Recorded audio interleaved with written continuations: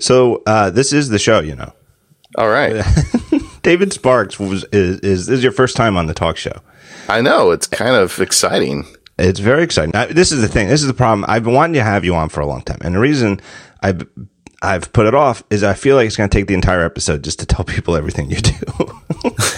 Now, busy guy, John. What you are prolific. It's you and Renee Ritchie and Jason Snell make me sick. I feel like I get to a Friday and I feel like, I recorded a podcast and I thought it was a pretty good episode and I had one good article on Daring Fireball and I'm like, that's a good week. And then I look at like what like some of you guys do and Snell's on like 17 podcasts.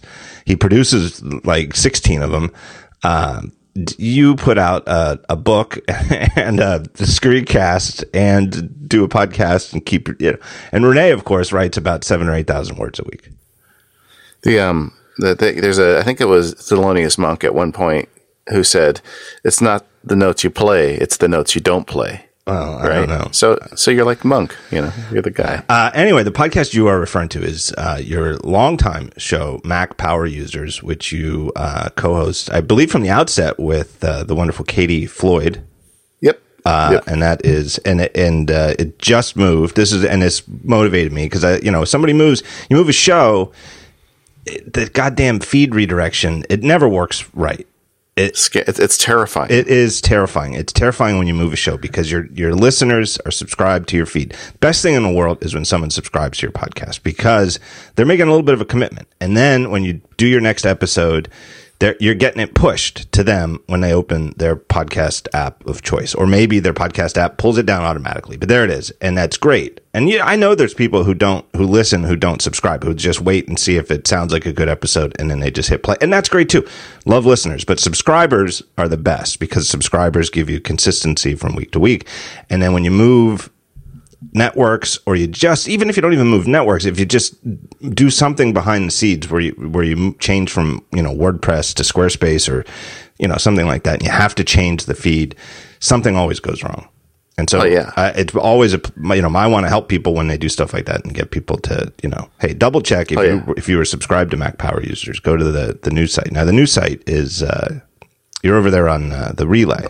Yeah, we're actually shutting down. We've had MacPowerUsers.com since the beginning, which is kind of funny. That's back in like 2008, 2009 when we were starting the show. We were trying to pick the name of a show, and you just search websites. Oh, Mac Power Users is available. That's a good name. So we're actually shutting down the .com. We're going to forward it over to everything at Relay. They've got a nice system over there, so it's going to be great. Where you want to go and you want to listen to the show, and we'll talk about it a little bit more too, but it's relay.fm/MPU. Yeah, or type MacPowerUsers.com. It'll get you there. It'll get you there. So, really, it's the first good show on Relay. Yeah, well, that's what I think. I don't know how these guys got by without me. Quite frankly, I don't understand either. I think they're getting by on the British accent thing. I know it makes it sound. He's not really British. He was born in New Jersey. That's what I heard too, and he likes to pronounce H funny, and people like that, so. They're in. Yeah, and his name isn't really spelled with a Y. He made that up too. It's also some kind of big iPhone cult. I'm starting to realize. Yeah. Did you?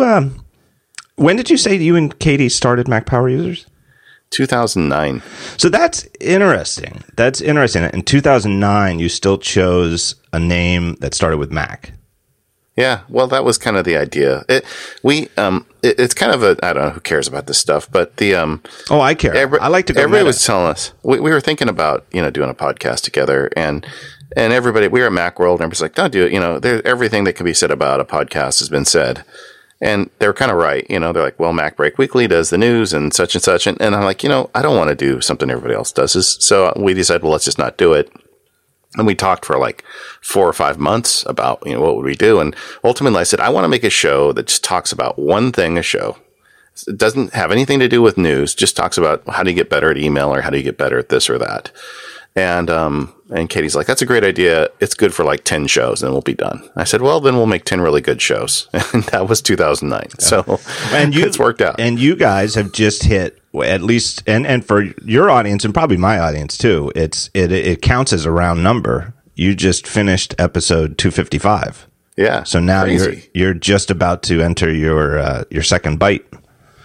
Yeah. You need 2-byte integers now. Yeah, I mean, we're not messing around. And you know what? There's we've got stuff backed up. We have so much we want to talk about. I don't know, I love it. And it's like getting ready for this because, I'm also a lawyer, which is kind of nuts. And like, I spent the whole morning doing lawyer stuff and just getting ready for this call and like shutting down Microsoft Word and all the other stuff that I do in that part of my life. Oh man, it felt great. Yeah. I love the word power user.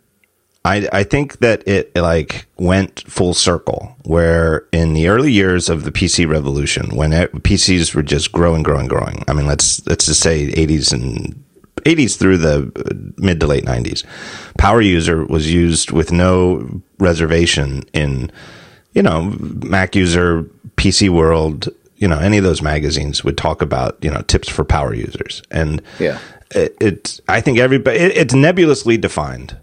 Because it has to be. There is no technical definition between, a somewhat informed user and a power user. But I think everybody, it fits a general loose description of somebody who's truly an enthusiast, really does want to dig into some of the details, but probably falls short of being like a developer, someone who can write their own code, or at least if they do write code, it's more like Automator and AppleScript and stuff like that. Oh, it's absolutely aspirational for our show, and the ideal nerd in my head is John Siracusa, and this show is not for John Siracusa. Right. We're not going to talk about Programming Pro. We're going to talk. I mean, a lot of our listeners. It's kind of weird because our show has a big audience, but it's not the usual geeks listening to podcasts. I mean, doctors, business people. Single moms, people who just want to get better at this stuff. So it's an interesting space we occupy.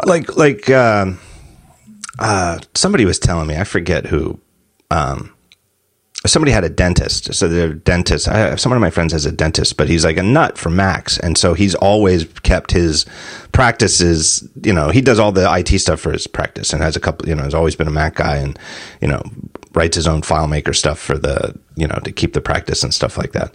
But he's a dentist. That's his full-time thing, but he has made, this little system of stuff that works exactly the way he needs it for his practice. That's a power user.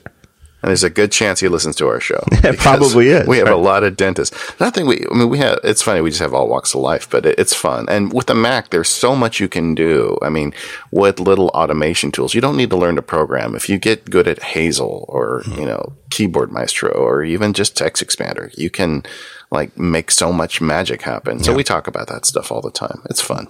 I do think though, and this is one of the things I want to talk about. So you name the show Mac Power Users. And I think that even though that naming Apple-related websites Mac whatever is probably always was a bad idea in hindsight because something new was going to come.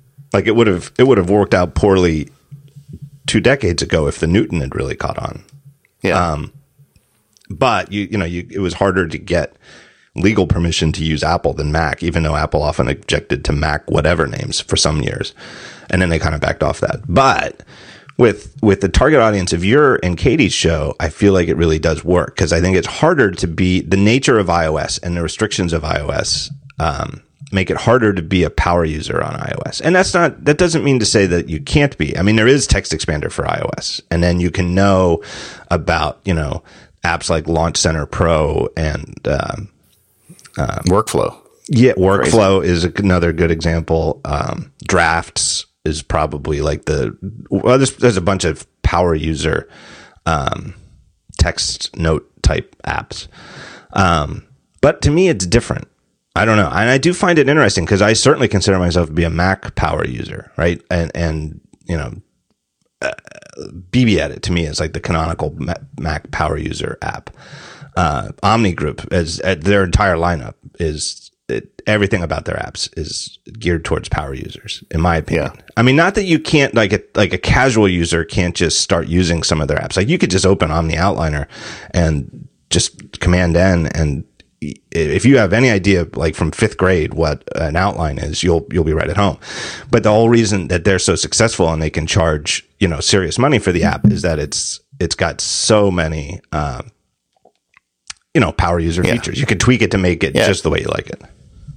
Omni apps, like getting an Omni app and just using it out of the box without like really digging in is kind of like getting a Lamborghini and just driving it in parking lots. Yes. There's just so much more you can do with this thing. But our show doesn't, the way we've dealt with that is, and I'd almost argue that you can get more automation stuff going these days on iOS, but it's still a journey. But the way we've dealt with on the shows, we still do entire shows on iPhone and iPad and iOS related topics, and we just kind of ignore the problem with the name. And I don't know, someday, I mean, we've bought some other URLs and we've talked about it, but it's like you've kind of got a brand now. And I would let it go. I wouldn't worry about it. I think people understand. And I think the thing that makes it work is that the type of iOS users who are going to be listening are going to be their PC is a Mac too. They're not Windows people, Oh yeah, that's the assumption, right? Yeah, I find it interesting personally though, because I still definitely consider myself a Mac power user. I have a lot of custom modifications, to paraphrase Han Solo, that power my whole workflow for almost everything I do, from email to especially posting stuff to Daring Fireball, custom bookmarklets, custom automated services that I've written, a lot of the stuff related around the way I do Markdown. 2 points on that. 2 points on that. Number one, I wish you'd share more of that, because occasionally you do post one. I used to post that stuff all the time, and then somehow I've gotten away from it, and I realize I've got like this backlog of what I think are some pretty cool shit. All right, and the second thing is, I will give you the microphone for as long as you want on Mac Power Users one day to come on and just talk about this stuff. We don't have to talk about any news. Right. You can just tell us how you use your. It might be a good venue for it. It really might. But I don't really do any of that type of stuff on iOS. And I use my phone a lot, and I've been noticing it with the watch, and we can get to that later on the show. But I've been running my iPhone down into the red a lot lately, a lot more than I was even just like 6 months ago. But I don't really do anything power usery on it. I don't use any of those apps. I don't use Text Expander. I don't use Drafts. I don't use Launch Center Pro. I don't use Workflow. I have loaded all of them, and I've looked at them, and I've appreciated them, and I can see why every single one of those apps has become a hit and has like a serious enthusiast following. But like the way I use my iPhone, none of that really resonates. Some of the most productive stuff I've done on iOS is just sitting down, opening Byword, because it's got a great iCloud sync, and I'll just dictate text into it, and no formatting, no scripts, nothing. I just want to get text somewhere, and like on the phone, you can do that, and I'm an indie guy now, so I'm out on my own all the time. So I'm out, I'll be sitting at Disneyland, and I'll sit down for 30 minutes and just get a bunch of text into the thing. And the iPhone and the iPad are great for that. And that's a useful productivity tip. It doesn't have to be all, I don't have to post from there. I don't have to format. I don't do anything. I just want to get text somewhere, and that gives me a starting point.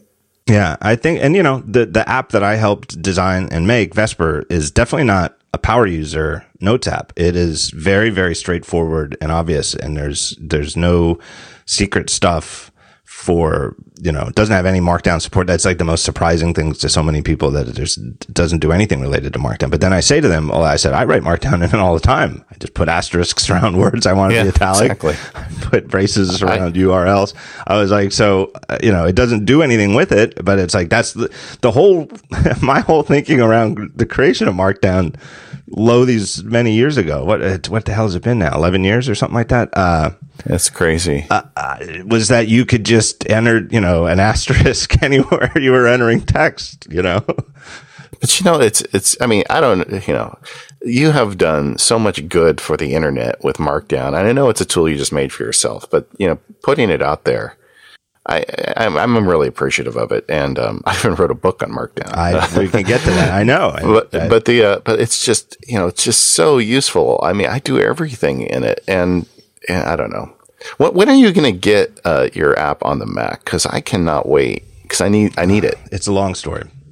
I need it too. I can cheat, and I've been cheating because I have Vesper for iPad running in an iOS simulator 24/7. which That's isn't easy, right? it isn't great. It's not, it's like weird, so weird. I don't know if do you ever have anything running in like the iOS simulator? Yeah, I've fiddled around with it, but I understand. I'm not complaining because it's the iOS simulator. Now, you're not supposed to use apps like this, but like if you paste text in, the way you do it is you're in a Mac app, you select the text, you copy, you go over to the iOS simulator, you paste, but then you have to tap in the text field and hit the paste. Like pasting just pastes it into the iOS simulator Mac app. Then in the iOS simulator, you have to tap the insertion point where you want the text to go and then tap the paste button on the little pop-up menu to get it to paste into iOS. You have to paste twice. Yeah. And the same thing for copying out. You have to that would make me crazy. Yeah, well, that's probably why I drink. I don't know. No, but it's a long story that we cannot get into where Vesper for Mac is. But we are keenly aware that everybody wants it. Oh yeah. All right, good enough place right here. Let me take a break and do our first sponsor, and it is a brand new sponsor. I'm very excited to have a new sponsor. I love this. It's a company called Last Bottle Wines. Last Bottle is a daily wine purveyor, much loved for its beautiful website, 30 to 75% discounts on fine wine, shipping included, and carefully curated and often highly sought after wine selections by longtime Napa Valley pros. Last Bottle takes all the hassle out of deciding on what to buy and makes it a quick and educated decision. Does this wine sound great? Is the price amazing? Is shipping included? Yes. So easy. Lots of places to buy wine online, of course. In fact, the owners of Last Bottle had already been doing just that for years in the Napa Valley before building Last Bottle, the online wine business that instantly hit every wine drinker's buttons. With a combined 66 years in the Napa Valley, these guys are connected, and they use those relationships to source outstanding wines from exceptional wineries and put it in the hands of wine lovers at sensational prices, cutting out the middlemen. One wine a day, every day. Sounds great to me. Me personally, I don't know much about wine at all. This sounds fantastic to me. But here's the thing that they've got that's really pushed them forward is they're going beyond a website.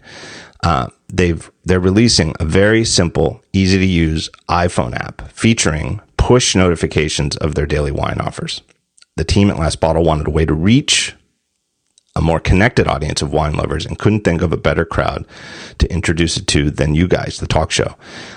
Here's the other thing too. Some of these wines that they get, they're one wine a day. It's like, like one of these deal a day type things, right? But it's just for wine. Well, here's the thing. Sometimes it's really limited quantities. So if you really want to get juiced into what they're offering, the best way you could do it is get these push notifications. You're only going to get one a day, but then you can go look at it. And if it's one that's going to sell out, sometimes they sell out within an hour or two, you won't miss out.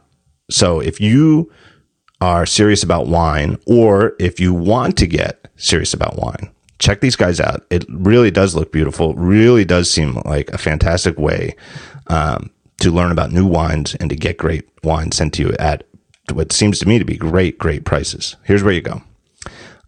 Go to www.lastbottlewines.com/thetalkshow.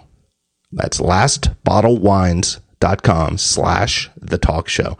And everything you need to do is right there on the website, including links to their app and et cetera, et cetera. So my thanks to Last Bottle. Great new sponsor. Don't you love that there's non-tech companies now sponsoring tech podcasts?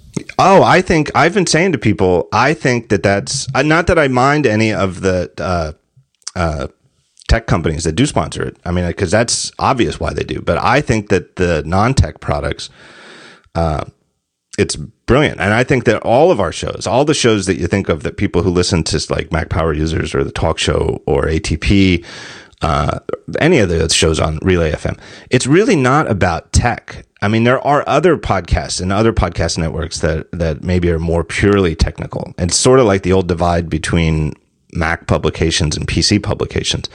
And like the type of things where they talk about, their first emphasis is on specs or something like that. That's a different type of world. Like, this show's not about that. Your show's not about that. Our show attracts our shows attract people who are picky and care about shit. That's it. Yep. Right. And tech just happens to be one of them.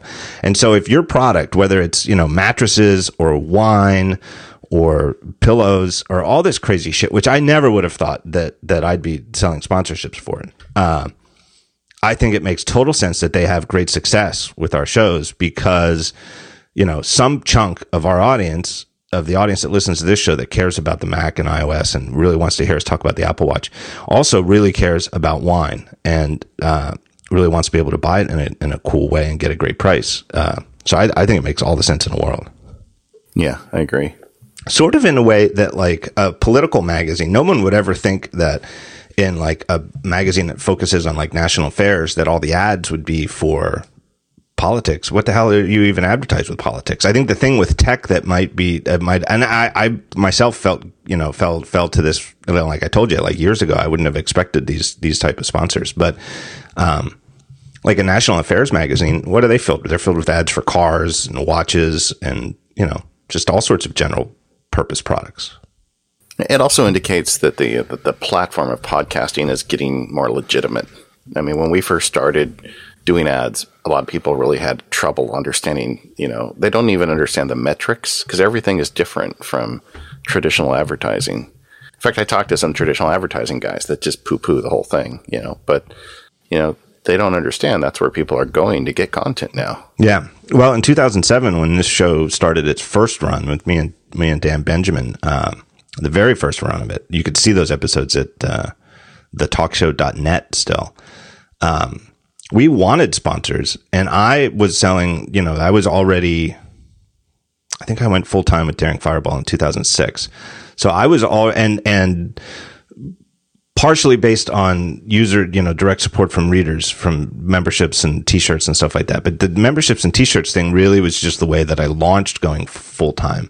The only way that I got to be in the black, like month to month, which I think it was like April 2006 when I announced I was going full time, and sold a bunch of t-shirts and had like $20,000 or something like that we cruised on through the summer and just kind of started mowing through, and got like by August, it was like we had like nothing, but sponsorships were starting to pick up a little bit. I remember by like, it was like either October or November where like the little Excel spreadsheet where we were keeping track of it, where it was the first month where it was like, hey, we actually made a little more than we spend on all of our expenses. So I was, by 2007, when we started the talk show, I was definitely selling enough sponsorships for Daring Fireball that made it a legitimate job. We couldn't find anybody to sponsor the podcast. I mean, like nobody. We couldn't even sell it spots for like $250. Yeah. I'd never heard the Daring Fireball origin story before. It's interesting. Well, it's a long story. It takes a pair, though, to like give up a job. And you've sort of done that. I don't want to talk about me. Let's talk about you. So you've already said you are an attorney. Now this is another reason I put off putting Ivan in the show. Now you live in somewhere in Southern California. Yeah, Orange County. Right. So that's why I've been waiting to have you on the show. Right now, today, here in Philadelphia, it is 70 degrees and sunny. It was 70 degrees and sunny yesterday, and I believe the forecast tomorrow is around 70 degrees and sunny. So F you. I don't even have the weather widget on my Apple Watch because I live in Southern California. What do you need that for? Somebody said that to me. I forget. I had a friend. It was Adam Lisagor. The other week before he was on my show, and we were, preparing, and he's so excited about the Apple Watch, and he was like, "Let me see." He goes, "Quick, without changing anything, show me your watch face." And I sent him a screenshot of my watch face, and he was like, "Why do you utility?" It is utility. It's utility with no hour numbers, with the date at 3:00, with the fitness top right, weather top left, and right now I have my calendar at the bottom. But I diddle around with that and sometimes turn it off to nothing rather than have that goddamn no more events in all caps. Boy, that's got the geeks are really mad about that no more events thing. I don't know. It doesn't bother me. It really bothers me. And because it bothers me because if it was a real watch, if it was a mechanical way of doing it, it would just blank out.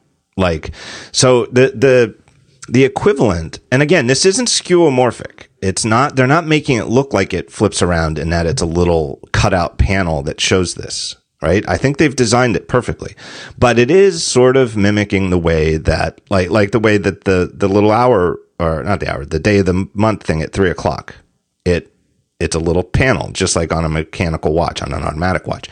So if you think about like a train station and there's the board that shows all of the upcoming trains, when there's like room to show 12, but there's only 7 trains coming in the next, reasonable amount of time, the bottom 5 rows don't say no more trains. It's just, they just leave it blank. Like if there's nothing left, the natural state of an information panel is to just show nothing. Yeah, and it actually takes effort to have it display no more events. I mean, there's code that does that. So that code could display blank just as easily. The explanation I've heard, the best theory I've heard for why they show that is that if you are the sort of person, I think that the dividing line of whether you are bothered by this or not is whether you have a lot of events on your calendar or not. Do you live the sort of life where you have a lot of meetings and stuff like that, and that you seldom see no more events? And when that's me. And when you do see it, it's like a relief. It's like an inbox zero type of euphoria that you get, right? It's like, my day is done. No more events. It actually pleases you to see it because you started your day with a whole bunch of stuff that was going to cycle through. Whereas with me, more often than not, I've got nothing on a regular day. Or the only thing I do have like a calendar subscription to the Yankees schedule. And so the only thing on my watch is just telling me the Yankees play at 7, but I knew that already. I don't really need that on the calendar thing. Sounds to me like you're living right, brother. I think I have a lot of events on mine. So I think the no more events thing, hopefully it'll change. Again, this is like a constant refrain of the last decade is I know like at some point around a decade ago, we collectively realized that adding preferences every time there's any kind of dispute over something is not the way to build sustainable software for years to come, because eventually you end up with, at any given one feature, it's not a bad idea. But as a general principle, if you keep doing that, you end up with these crazy, there's way too many preferences here and you're lost trying to find anything. But I do think that maybe this one should be a setting. And the reason why is that I feel like some people want to see that and some people are just annoyed by that. I don't know that anybody, I guess on my side of the fence would really care if it never said no more events again. I'd be fine if it was blank at the end of the day. Seems like the people on the side of saying get rid of it are much more passionate about that than the people that would want to keep it. Yeah. I wouldn't mind too if there was some way that it would show. The argument I've seen is that some people say that if it showed nothing, it would create an anxiety in them because it would make them feel like the calendar wasn't syncing anymore. That it had lost the connection and that their watch was and that they do have an event upcoming, but that the watch isn't reading it, that somehow. I don't know. I can't really buy that.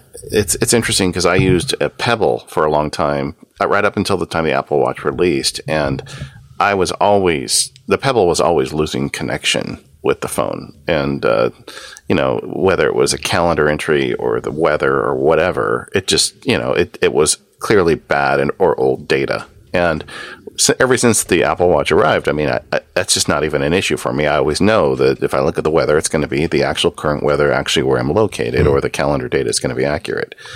There's been no failure. I mean, I have complete faith in it at this point. And I guess that's probably unfair to Pebble because they're not Apple. They don't have the same access to the operating system that the Apple Watch guys had. But boy, it just works. Yeah. In fact, that's the weird thing about the watch is you don't fiddle with it much. In my case, I mean, once I figured it out, I just started wearing it and it was my watch. Yeah. And that was that. What's your watch face?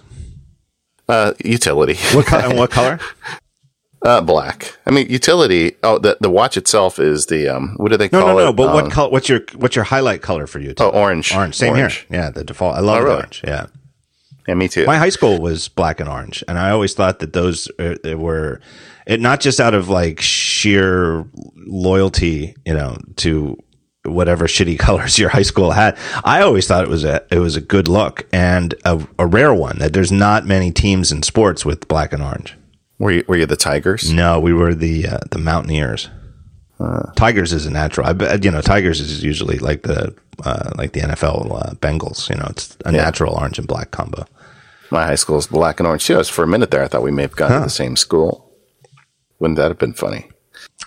But so I've got the, what do they call it? The budget Darth Vader watch, the black aluminum with the rubber band, the black rubber, and the orange. It looks really nice together. I do the same thing when I use the modular face. I have them all orange. Yeah, I like the orange. My son has it has red, which I've seen a lot of people with screenshots. For modular, he's a digital guy. Did he get his watch? Last time I heard you talking, he hadn't got it yet. No, he got it. And ahead of schedule. So everything we've ordered for the house has shown up except for my black steel Lynx watch, which seemingly nobody has gotten yet. My oldest daughter is freshman in college. She got one, and she got it finally. And she sent me a diagram on it. I'm like, oh, cool. She's sending me a message. She wrote poop. That's a good kid. I mean, yeah, exactly. I said, you pooped on my watch. She said, yeah, I know. I tried to draw a pile of poo the one time, and I'm not good enough. Yeah, I can't draw anything on this thing. I mean, it's terrible. Yeah. I don't know if that's really going to be a thing. The heartbeat thing with my wife, that's cool. The taps, you can kind of develop a language with the taps, but the drawing the picture thing, I'm not sure where that's going. Yeah, I don't know. The other thing that I don't know about is the interface for you tap the side button to bring up the little 12 o'clock, the 12 spot dial for picking a contact. And now that so many people I know have an Apple Watch, are you beyond 12 now? Oh, it's definitely. And so what do you do? I had to start. I've already had to cut people. And that just doesn't even mention the people who I might want to have on a quick contact list who don't have Apple Watch, but I want them there so that I could quick send them a text message from my wrist. Right? I don't. Is there even a way to send a tap or a picture to someone who's not on that list of 12? I don't think there is. No. But you can still initiate a phone call or a text. So it's a way to tell. You can actually tell whether somebody has an Apple Watch registered to their Apple ID. Is you put them in your friends list, that 12-spot friends list, and if they have an Apple Watch, they have 3 options. Yeah, the center button. The center button exists, and if not, they don't. And so.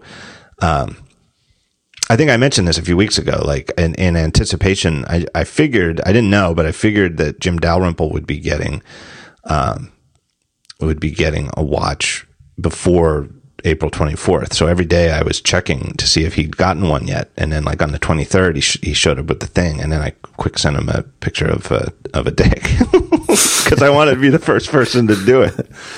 Yeah. But it is an issue because this watch is going to be popular. And like, if you want to be able to do that with a friend, they have to get on your list of 12, even though you may want somebody else that doesn't have a watch on that list of 12, or maybe you have more than 12 people that have watches. And it just seems like a very limiting interface for something that they clearly intend to be a massively important part of the watch, given that it's the one and only feature that you can do with, there's only 2 buttons on the thing, hardware buttons. And one of them, when you single press it, there is no configuration. All it does is bring this side menu up. Or friends list up from the side. And to limit it to 12 like that really feels really limited. It's just really weird. And now that I'm filled up with 12, somebody, I forget who it was, but somebody sent me a doodle the other day. And I wanted to add them to my list, but I already had 12. And then at that point, what you have to do is you have to go to the phone and delete somebody and add that person manually. Like there's no way to do it right there on the fly as you get it. Yeah, I bet that evolves. I think it has to. I think it's way too. I mean, it would be easy to change. I don't think anybody's going to become addicted to this 12 people in a circle thing. So I think it would be easy to break that in the future and do something new. And quite frankly, it's already changed because it's a very different interface from what they showed in September. Yeah. Yeah. Was it a grid? I forget. Was it a grid, I think, or when they originally... I actually forget, but I know it wasn't a circle. I totally forget what it was in September, but I know it wasn't a circle. It's hard to look up on the fly because Apple's sort of thrown the September thing down the memory hole. It's fun, though. It's fun having this watch on and, getting notifications on my wrist and just the basic stuff. But it's also just fun, like sending taps to people. And I don't know. I think they've done a good job with it. Yeah, I do too. So you living in Orange County, I saw that when you first got it and you wrote up your experiences with it right away, you had gone to Disneyland and it looked like typical Orange County weather. It was sunny. Yeah. That to me is, as it gets nicer and nicer here in Philadelphia as we go into May from April, and it's a lot fewer overcast days and a lot of more days like today where it's just absolutely positively perfect. I find it hard to read the watch in sunlight. Yeah, that in direct sunlight, it is harder to read. Although I think that's one of maybe the reasons I like the utility face. It's very easy to see. I mean, the hands are big enough that you're just fine. Like the chronograph, I don't know. I don't think I could read that. I think that's very difficult to read. Because the hands are hollow. They're not filled, and the extra superfluous stuff. There's just no way I could read that stuff. I'm 47. It's not even possible. I don't even know what they're doing in there. I can't. Maybe a magnifying glass or something. But it's great. I haven't had a whole lot of trouble. I can, if I take it in direct sunlight, I can see how the panel's not attached to the glass, like I've kind of got used to on the iPhone and the iPad. And but it's generation 1. I don't know about that. I remember there was an ATP episode a couple of weeks ago where they were talking about whether the panel is attached to the glass or not. And I think, and I might get this detail wrong, but I think, and then in the next episode, in their follow up, there was one of the Johnny Ive videos where they said Johnny Ive said on some of the watches, the display is fused to the sapphire crystal, and that's all he said. So I think it is fused to the surface. I think it looks pretty close, and I think that in certain lighting, you can definitely see the display through the sapphire, but it's rare for me. Even in sunlight, it's rare for me. I wonder if, because mine's aluminum, and so I don't have the sapphire crystal. I wonder if... Well, and the ATB guys brought it up. What Johnny Ive said, and it's just his recording, it's ambiguous what that means for the sport models, because does he mean all of them are fused, but only some of them have sapphire, or does he mean only the ones with sapphire are fused? I don't know. I looked at my son's sports watch, and it didn't look to me like it was any different. But I also have to admit that at age 42 and with the trouble with my left eye, I can really see the difference. Like, this is the first time ever that I've seen an Apple product where I really couldn't. I think the 38 actually looks good on my wrist. I think I could totally get by with it in terms of the size, but I actually do struggle to read it in a way that I don't struggle to read the 42. Yeah, I am. My wife's, because I had the black one, those were constrained. So my wife's blue watch with the silver aluminum showed up on day 1, and she let me wear it for a few days because I wanted to fiddle with it more than she did. And it was 38, and it was fine, and it looked good on me. But I agree. Once the bigger one showed up, I knew exactly that was for me. In fact, Adam had the same thing, didn't he? Yeah. I think he was saying he did the same thing. So, like, for example, on the chronograph is a perfect. Now I don't really use the chronograph that much, although I do sometimes. The reason I like it is that you can just switch to chronograph. So I have chronograph two watch faces over, and then you're one tap away from starting a timer or a stopwatch. Like if you wanted to, like I do it, like when I put charcoal on the grill and then just boom, start a stopwatch. And then I know, once it gets to like 25 minutes, start checking it to see if it's ready. Siri timer. Awesome. Yeah. Just hold it down. But with the 38 millimeter, with my son's 38 millimeter, I can't read the sub dials on the chronograph. And it makes me feel incredibly old. Like there's a stopwatch or a second hand underneath, and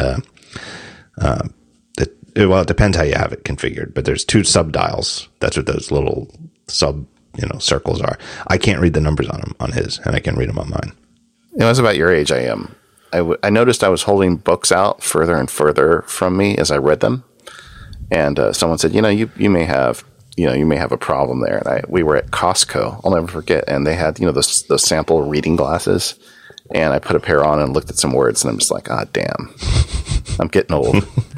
I'm looking at iFixit on their teardown of an aluminum one, and it's not clear, but it looks like it may be attached. Yeah, it's pretty close to the surface. And I think that the overall effect of the entire black surface, whichever model you have, looks like it's the display, and the actual display just takes up, some portion within it with these what seems to be generous margins around it. In fact, though, like those, when you have stuff out to the corner, they're really writing it right out to the corner of the display. And it's crazy when you take a screenshot and you see it, you're like, wow, that doesn't look right. Yeah, it looks totally perfect. Wrong. Right. Yeah. Yeah, and it's and it was definitely true with some of the initial apps that came out in April, that they had way too the margin. They had like even just 2 or 3 pixels of margin. It really made their stuff look cramped. Have you done the fitness stuff much? Have you played with that much yet? A little bit.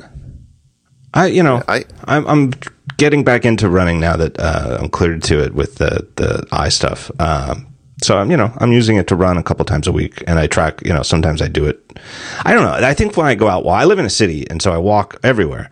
And to me, going on a walk, like walking somewhere, like if I walk to pick up my son from school, it's like 1.5 miles away. So it's like 3-mile walk round trip.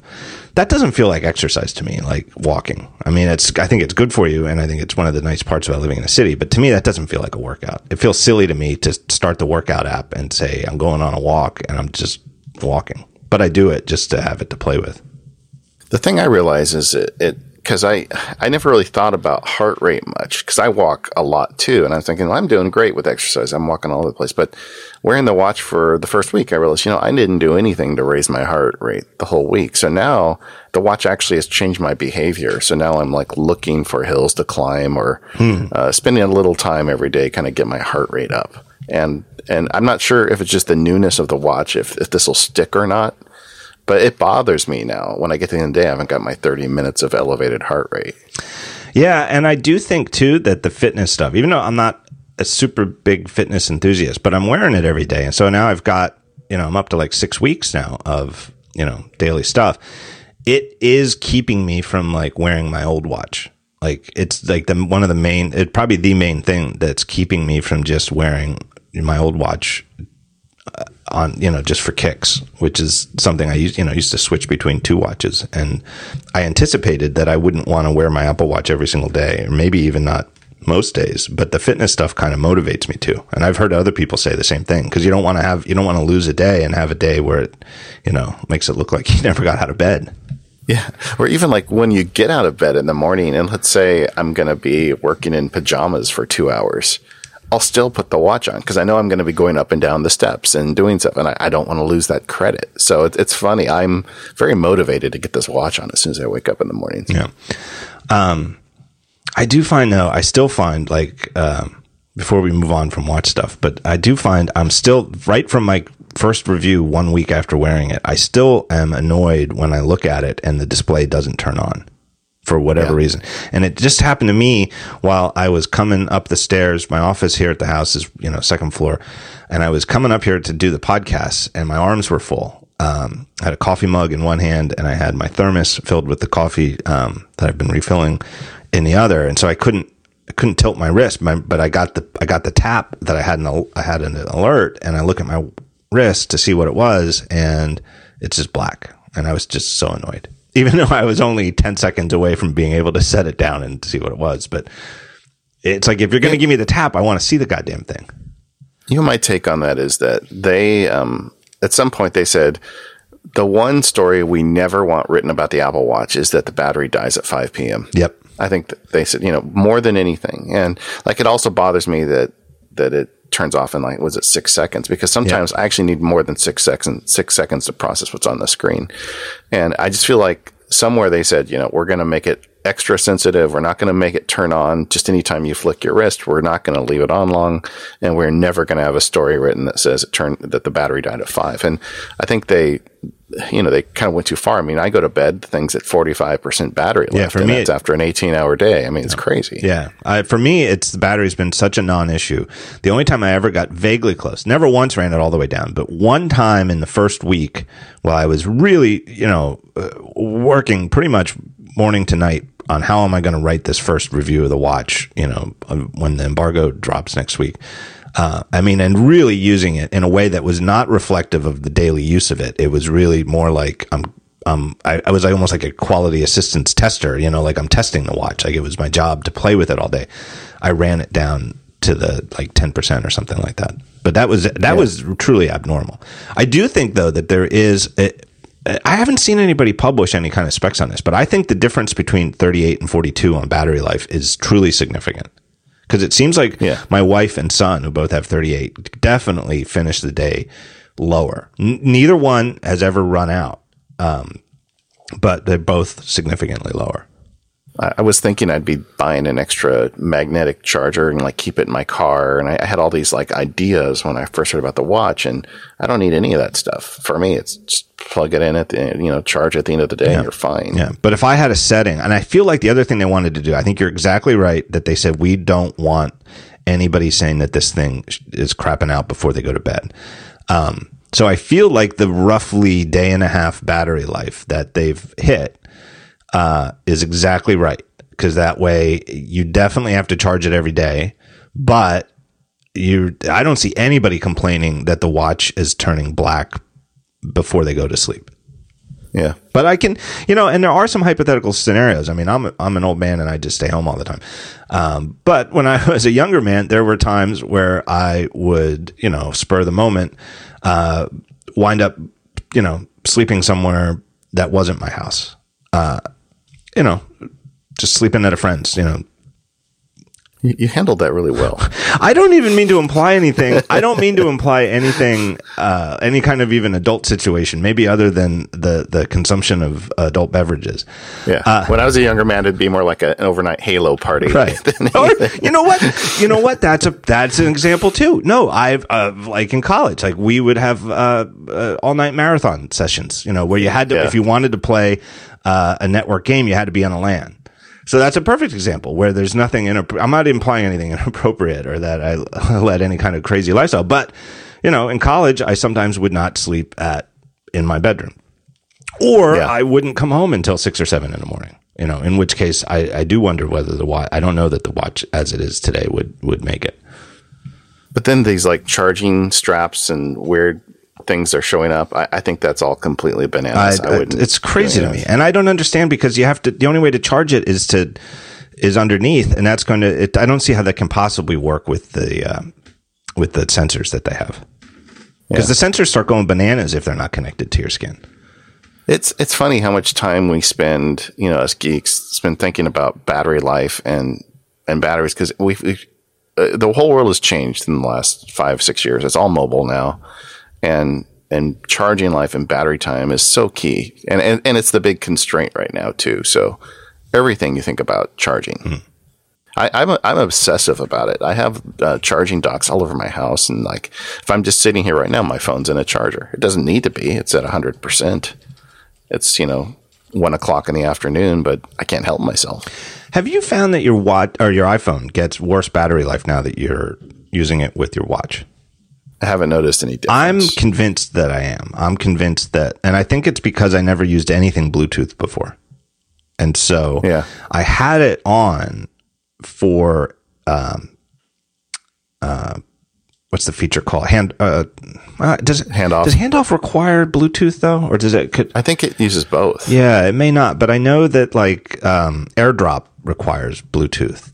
But it only ever, before I started using Apple Watch, I was only ever had the gray Bluetooth in the status bar. The gray Bluetooth means Bluetooth is on, but you're not connected to anything. It's just low power mode, and it's there for hey, you can hand off this web page or this email that you've started writing on your phone to this other thing, and it only really does anything.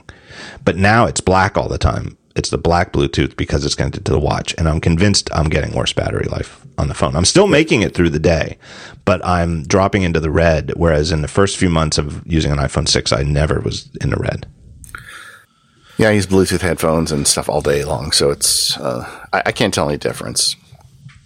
I'll tell you one thing about the watch that I didn't expect to like as much as I do is the whole Force Touch thing.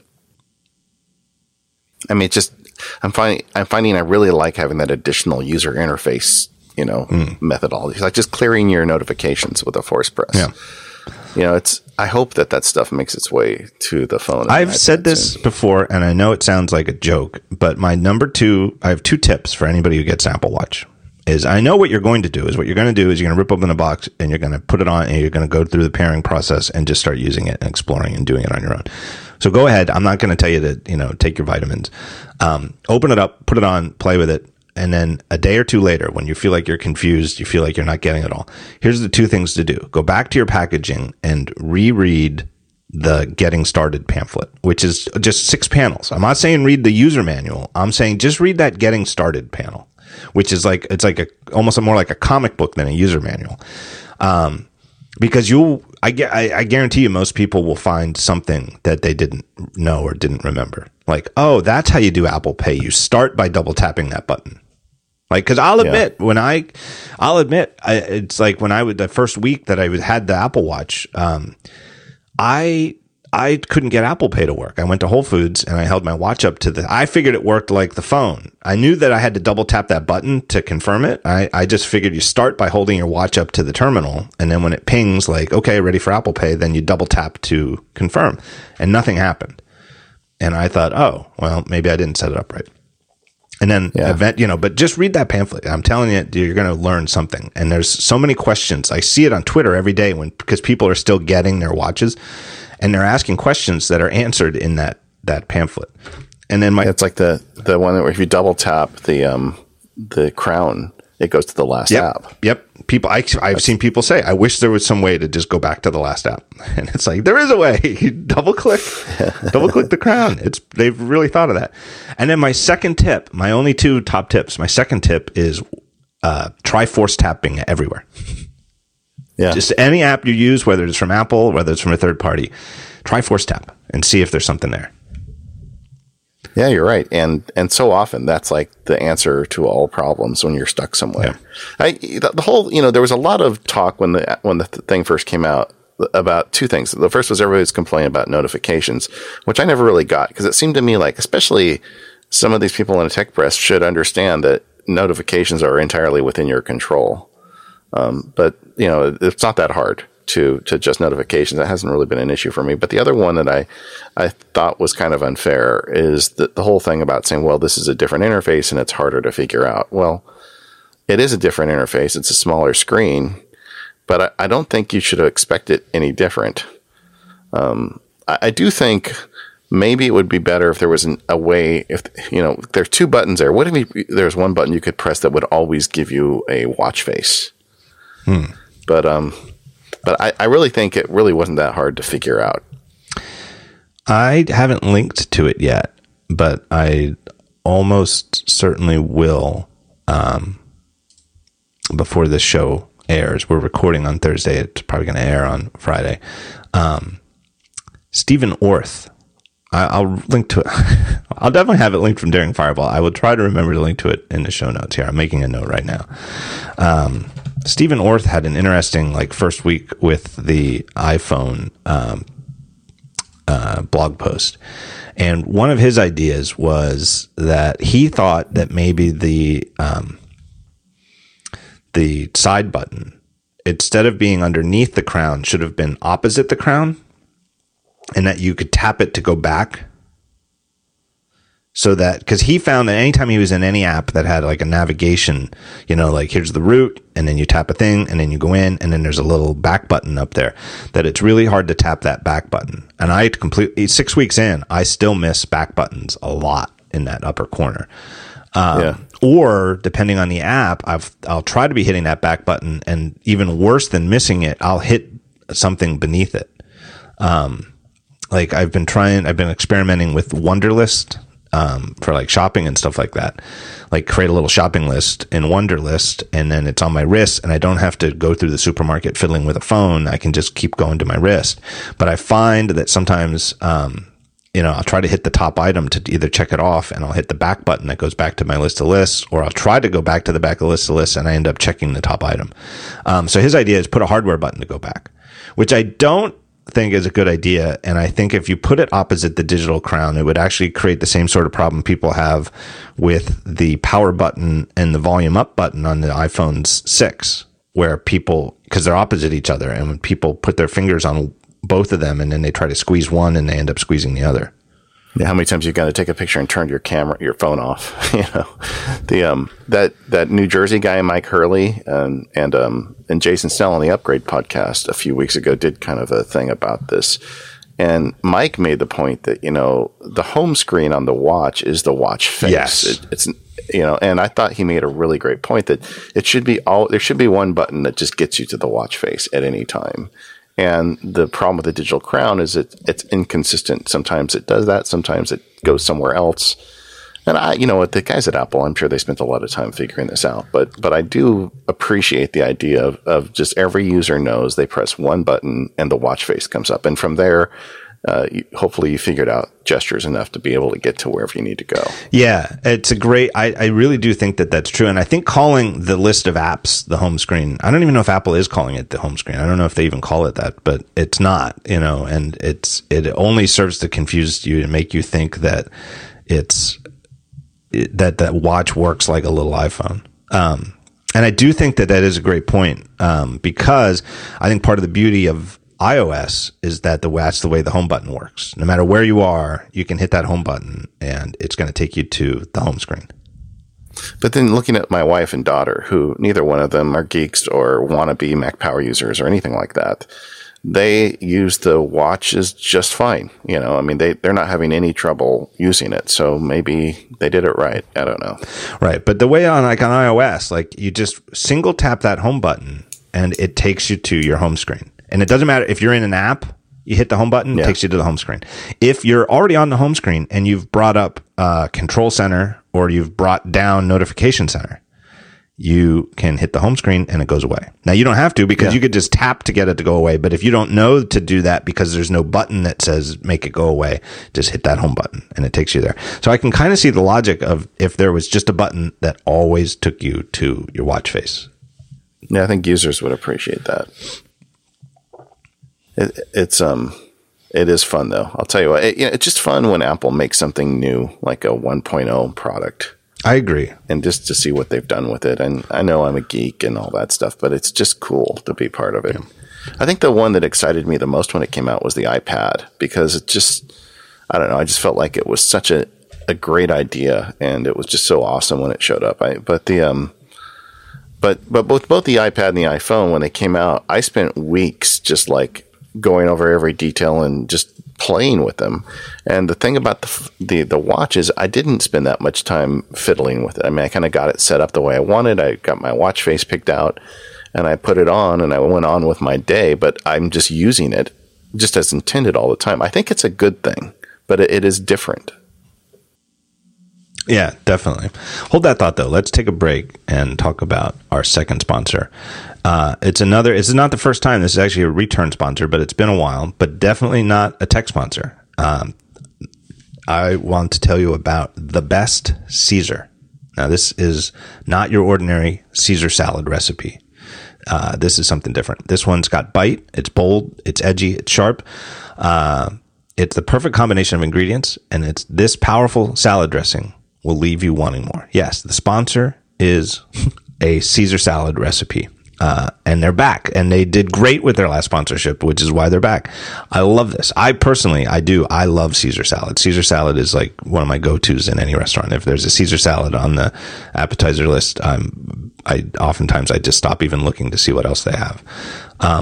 So it's an app. You go there. It's an app. It's a free app. You can learn the recipe, enjoy it for a lifetime. It's been downloaded in over 100 countries and has been featured on many fine blogs and podcasts, and it was selected as one of the best new apps on the App Store by Apple, as one of their featured apps. It will also be part of this year's upcoming documentary app, The Human Story. Now, that's that Kickstarter project that started last year. Great part. I've been interviewed for that documentary too. Great thing that's, I think, getting a lot closer to completion. So anyway, The Best Caesar was one of the apps featured in the documentary. It's available exclusively for iPhone and iPad. Join tens of thousands of people from around the globe who've been using this app to learn to make the best Caesar salad. The talk show listeners, here's the deal for you. The Best Caesar is available for free on the App Store. All you have to do is download it, and you will be filled with a burning desire to create your own best Caesar salad. Make it, share it with your friends, devour it, eat it, take photos of every step of the process. And you can visit The Best Caesar's Instagram, Facebook, or Twitter and share your pictures. Perhaps you can even pair your meal with a fine wine from our other sponsor, Last Bottle Wines, right? Get a bottle of wine, it'll go well with a Caesar salad. Sign up for both. So satisfy your craving. Get this app. Learn the recipe. Here's where you go. www.thebestcaesar.com/thetalkshow. So it's the same slug as the other sponsor, /the talk show. Caesar is SAESAR.com. Thebestcaesar.com/thetalkshow. Really is a great salad, I have to say. I just had a really good idea for the talk show, like a running bit. It could be like a Seinfeld episode, and at the end of every show, you could like tell a story that involves all of your sponsors. Yeah, it could be. And just close it out. Could be tough. But you need that bass sound though at the end. It would help if we had the Casper mattresses and the Hello pillows, but we don't, as they're our final two sponsors. But then we could tell a little story about eating a salad, drinking a whole bottle of wine, and taking a nap. We finished the whole bottle of wine and we needed a nap. Yeah.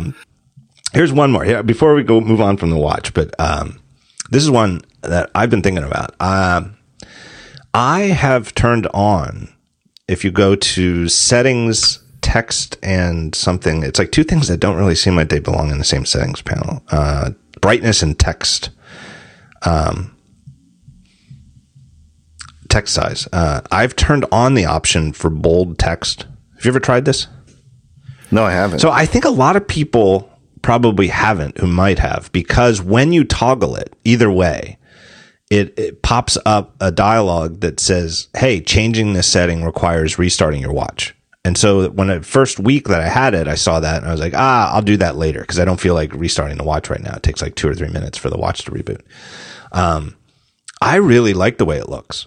And I don't even think that it's an accessibility issue, although it could be for some. But it's not under general accessibility. It's under text settings. It's like a legitimate option. I really like the way it looks. Now, the truth is as we spoke about before, I'm 42. So my perfectly healthy right eye, is already sort of on the beginning cusp of, requiring reading glasses. And my left eye is a mess. So, part of it is it may be age related, maybe, but I kind of like it even like when I don't even have my contacts in and my eyes really I can still see super good up close. I really like the way the bold text looks. I really think it looks sort of like the way that in the classic Mac OS that like Chicago was sort of a boldish font. I just activated it while you were talking, and I can see that. See, I know you're very particular about typography, so I never thought you'd be the guy who tested that. I think you would want the built-in. But I really love it, and here's where I especially love the bold text is on watch faces. I feel like it looks a little bit weird when you get like a text and you see the text, I kind of, what I would really like to talk about power user features, like if there was an equivalent of like the way you can do like defaults right hacks on Mac OS X to get preferences that aren't even available visually. What I would love to do is turn it off everywhere except watch faces and only have it on watch faces. What it means is that all the complications have slightly bolder text. It's not like bold. It's like switching from a light-ish version of San Francisco to a medium bold, semi-bold version of San Francisco. Yeah. And I feel like it's a really good look. And in a way that to me looks a lot, like a lot of real mechanical watches have fonts on the dial that are of this rough weight. Yeah. And it really, and to me, it also, to go back to the viewing it in sunlight, it makes the complication text easier for me to read in sunlight. Do you think they're going to allow developers to submit their own watch faces at any point? No, I do not. Yeah. I really don't, because I think that, or I think most likely no. And I think if they do, it'll be a system that runs like the way Apple TV runs today, where they will be partnerships that are cultivated through Apple. That there's an app store already for apps that has thousands of apps from anybody and everybody. I think if they ever do third-party watch faces, it would be like Apple TV, and it would be a cultivated list that's hand-selected and approved by Apple at a very high level. Yeah, it's like on the Pebble, they had, it was a crazy. I mean, people had these nutty faces, but then occasionally someone would do like a really classy Futura-based watch face that looked really, really actually better than anything that they had in their own built-in David, you realize faces. You're speaking about Pebble in the past tense. Well, that's true. In my life, it is a past tense at this point. You didn't even realize it. No, I didn't. I have a pre-order in for the Pebble Time. I keep wanting to call it Pebble Color, which is what I feel like they should have called it, but it's called Pebble Time. Yeah. But the thing that I can tell is going to be, I can tell it's going to be a non-starter, and I feel bad for them. For me, at least. Maybe some people, some people might really still prefer it. But for me, the thing that kills it is the fact that the display is so clearly different from the bezel around the display. Yeah. It doesn't matter to me whether it's color or not. To me, it just looks so inelegant. It looks like you have a little screen strapped to your wrist. I know it's cheaper, so that's a motivation. I know you can run it for several days, but the thing, having used one for a year, just the fact that it just didn't stay paired consistently with an iPhone. And maybe if you've got an Android device, you're better off. But with an iPhone, I just found it very inconsistent, and that was just frustrating. So, and I don't have that problem at all with the Apple device, right. Of course.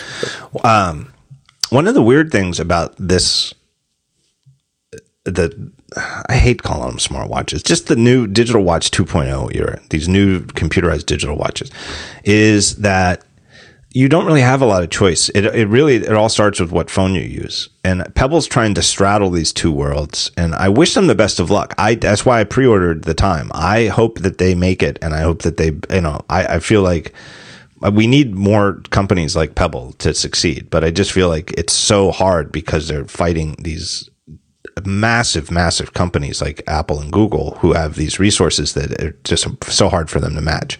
Well, they can't match the resources, but the fact that they can't makes it harder for them to compete. But like the Android Wear versus Apple Watch, it's not even a debate. Like whatever, like if you use an iPhone, Android Wear doesn't work with it. And I know there's rumors that they're going to make it work with it. Like in the next month or two at Google I/O, but it's not going to be the level of integration that Apple Watch has, because they're only going to be able to do the things that like Pebble can do with iOS, which is all limited by the App Store restrictions for what an app can do, and you're going to have this fiddly setup process for Bluetooth where you have to enter a 4-digit code. It's just going to be limited. And if you have an Android phone, you don't even have a choice to use an Apple Watch.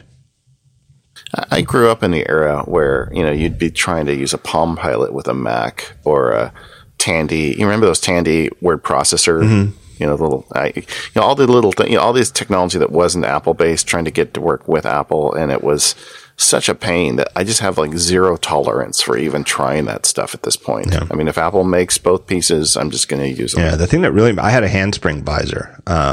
My wife had one too, and she probably used it more than I did, which is pretty interesting because this was back around 99, 2000. And I remember it was when I was working at Barebone Software, and my pal Jim Correa, who's now at the Omni Group, like he did like the best thing ever. He bought like 25 like replacement styluses for the handspring visor. And so it was like a jar of candy on his desk, like, just go and, all right, Jim, give me 5 more. got one in every pair. Right, of jeans. but then you never had to worry about it because like losing your goddamn stylus was it. And I'm pretty careful with my devices, but it was a common problem. But anyway, syncing your stuff to your Mac was the biggest. I think it was what kept me from, eventually made me abandon it. And part of the problem too was that the Macs of that era didn't really have standard system databases for things like that. There was no built-in contacts, in the classic Mac OS. There was no standard contacts. So it's like you could sync with something, but it was like a limited number of third-party options. And there was no standard system-wide calendar. I tell people, because whenever somebody gets into this discussion with me about app pricing, I talk to them about how my Palm Pilot, about every month or two, it would just duplicate all of my contacts. And if I didn't fix it in another month, I would have 4 copies of every contact and so on. And somebody made an app and it was $50 and all it did was go out and knock out duplications. And I was so happy to pay it, And now it's like, oh, this app will change your life and it'll be, it'll allow you to get your work done and go home earlier. How much is it? $5. $5? What are you talking about?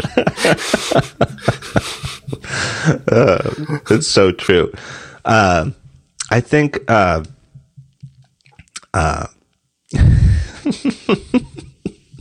software used to be it's crazy. So I don't.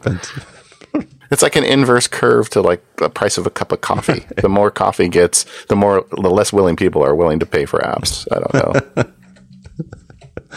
know. Joanna Stern of the Wall Street Journal had her column a couple of weeks ago was about how to fix up your contacts database. That if you, like her, over the years have wound up, like she had like 4 entries for her dad, like one was just his email, one was just his phone number, one, like if you have a relative, like you have an Uncle Bob, but he's also listed as Robert, and it's 2 entries, and, that there's a bunch of these utilities that you can buy to fix it all. And I saw like in the comments, people were like, $4. Yeah, exactly. But it's like, it would save you. Like, it's like her whole thing was like, if you have 500 contacts and you did it by hand, if like these apps can help you, like you could easily save an hour.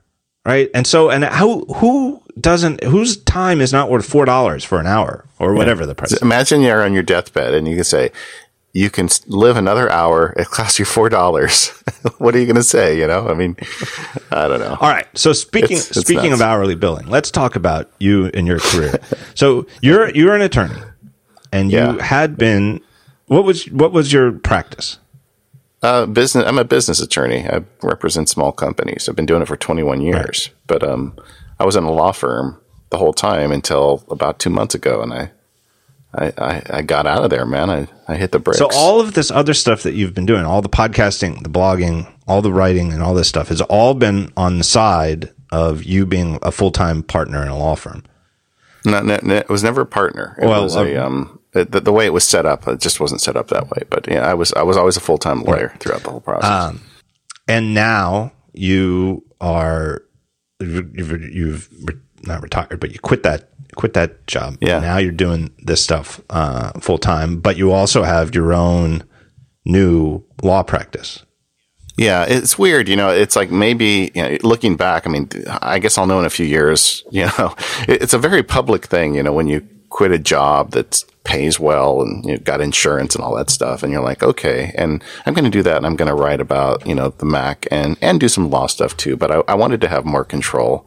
And as you get older, that control thing is more important to you. I don't know. Maybe at some point I wanted to be like a big time lawyer in a big time firm, but that's just not me. I like representing small guys. My clients are, I represent a lot of software developers and I do contracts for them and stuff like that, So, this was something I could have done on my own, but I just didn't want the overhead. I didn't want any more meetings. I just didn't want all the stuff that comes with being as part of a big operation. And I've also been doing the MacSparky stuff. So I wanted to be able to have more time for that. So I figured out if I worked a little bit less as a lawyer and a little bit more as MacSparky, I'd have a better balance in my life. So I went out and announced that I've done this. And now the whole world can watch me, go down in flames or make it work. I'm not sure. I'm still in that point with you where I'm looking at the Excel spreadsheet every month. Right.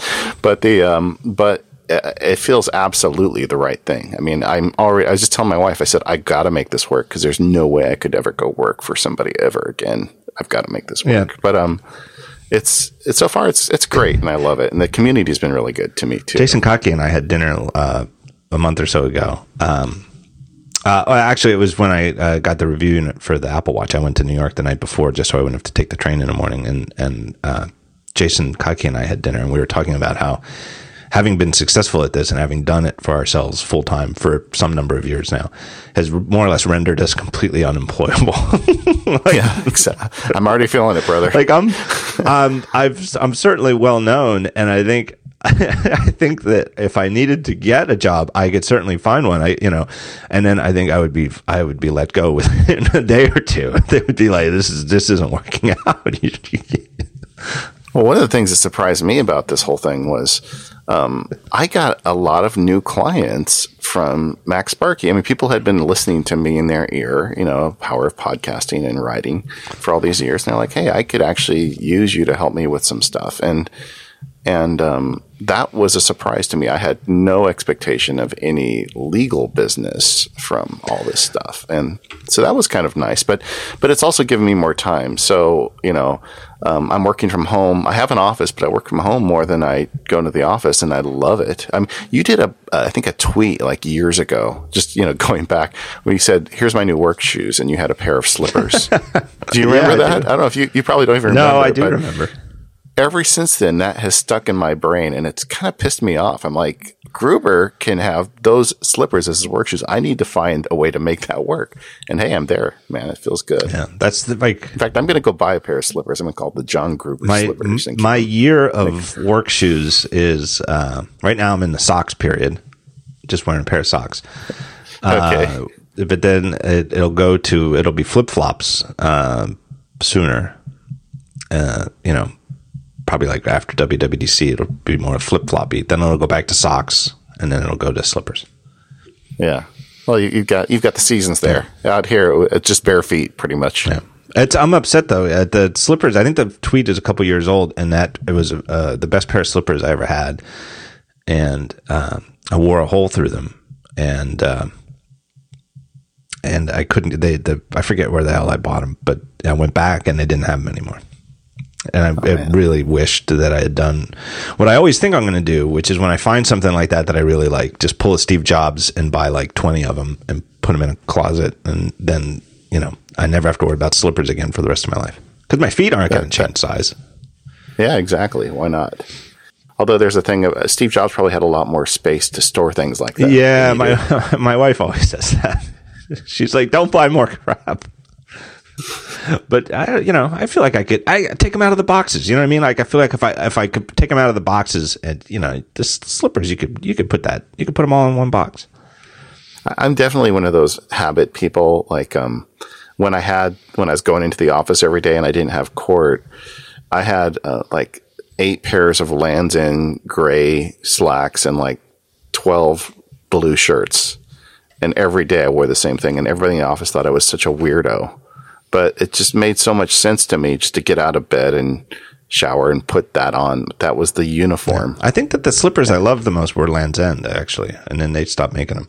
And in fact, I go through slippers. Like this job is so hard, David. I go through slippers so fast. I've noticed that the slippers that I've been wearing the last year or two, now that they're sort of put away for the warm weather, I noticed that they're sort of worn through.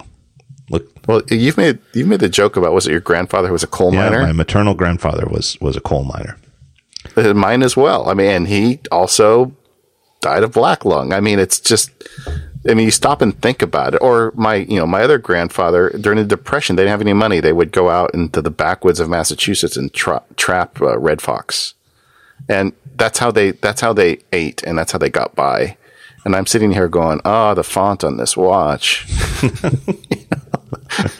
I mean, if he was here, he would just slap me. I know. Well, I think on the one hand, my grandfather would have been. I think first he would have been very, very proud, because I think it was exactly he personified that American dream of, I want my kids to have a better life than me. You know, my mom was a registered nurse, went to nursing school, and her brother was. He went to like a trade school and was into like electronics. Like he sort of was, had the gadget, or still does. He was like the first guy I knew in my life who he had a video game system hooked up to his TV. He had the Pong, pre Atari 2600 back in the I don't know, 77, something like that.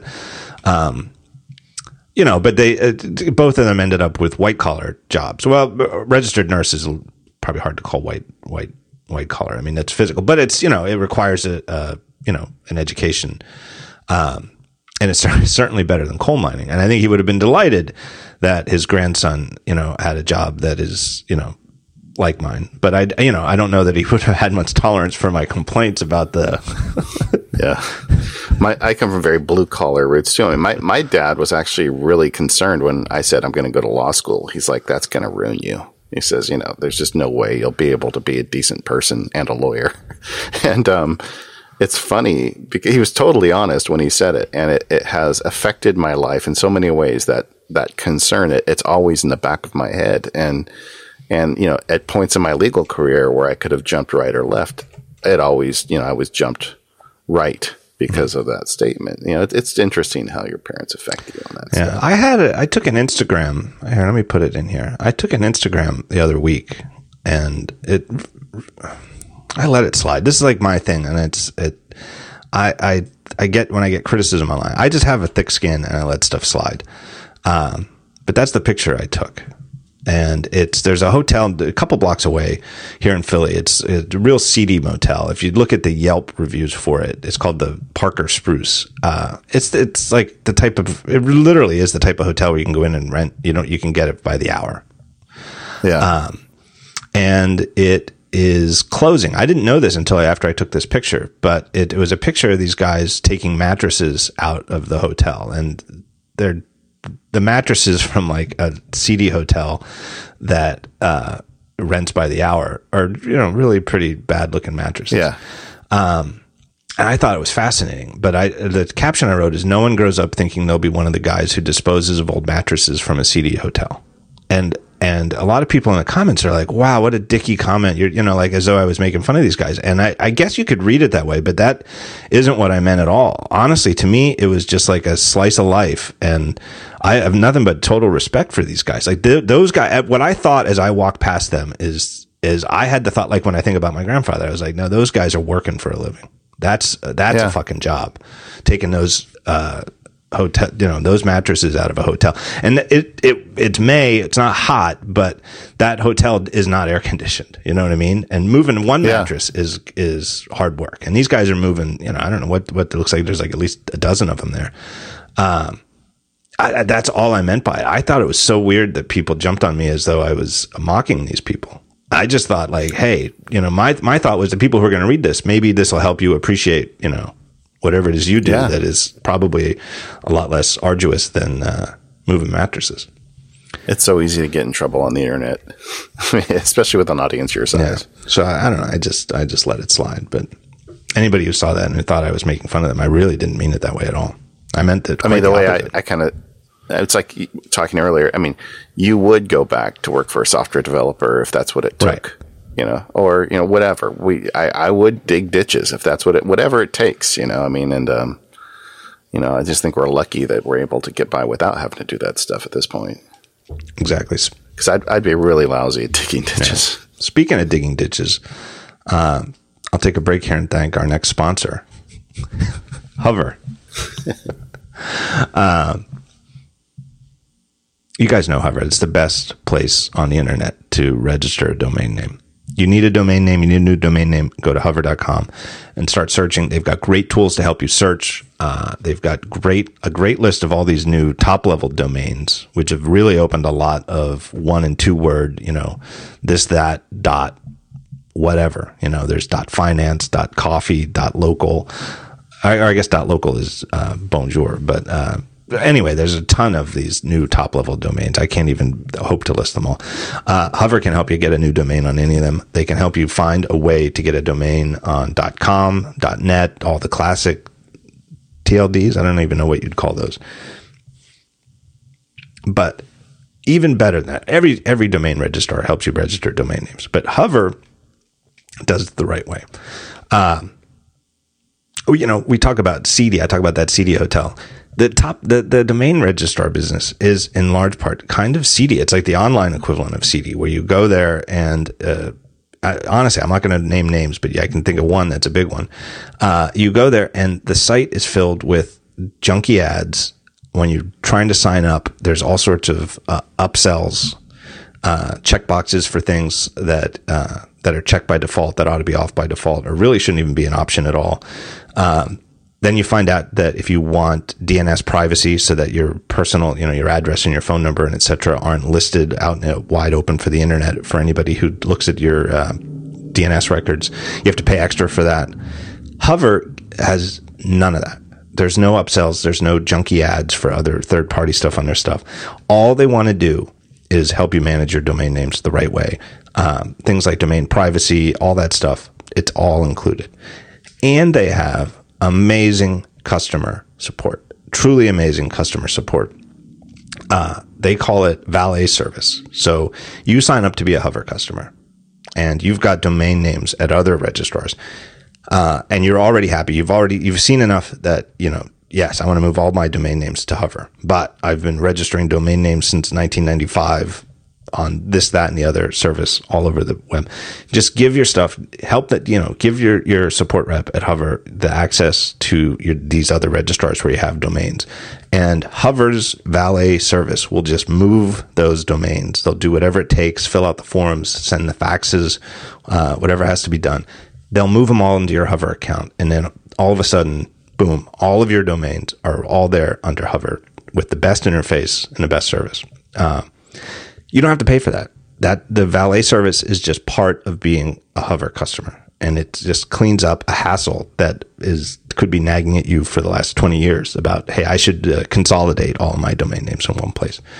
Really, really great. I have domain names at Hover. I know everybody I know has some at Hover. Nobody ever says, you know what, maybe I'll go somewhere else after Hover. Once you go to Hover, you're like, why would I ever go anywhere else?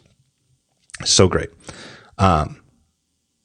Here's a code that will save you 10% on a domain name at Hover. Missing links. And that is in reference to the fact that the link bracelets on the Apple Watch haven't shipped yet. Or have only started to ship. So use that code, missing links, and you will save money, and they'll know that you came from the talk show. So my thanks to Hover. Go to hover.com, Hover, and use that code, missing links, and they'll know you came from here. So what else we got to talk about? I got a new Mac. Yes, I did want to talk to you about that. I got pulled in on the new MacBook, the super light 12-inch. All right, stop. All right, you have not. You did tell me you got that. You did not tell me which color. I'm going to use my psychic powers, and I'm going to predict that you purchased space gray. You bet. You bet. I mean, it's something different, but it's not gold. So the fact that you can order one. I remember when you have to pay extra for the black one. Definitely. It was the plastic era.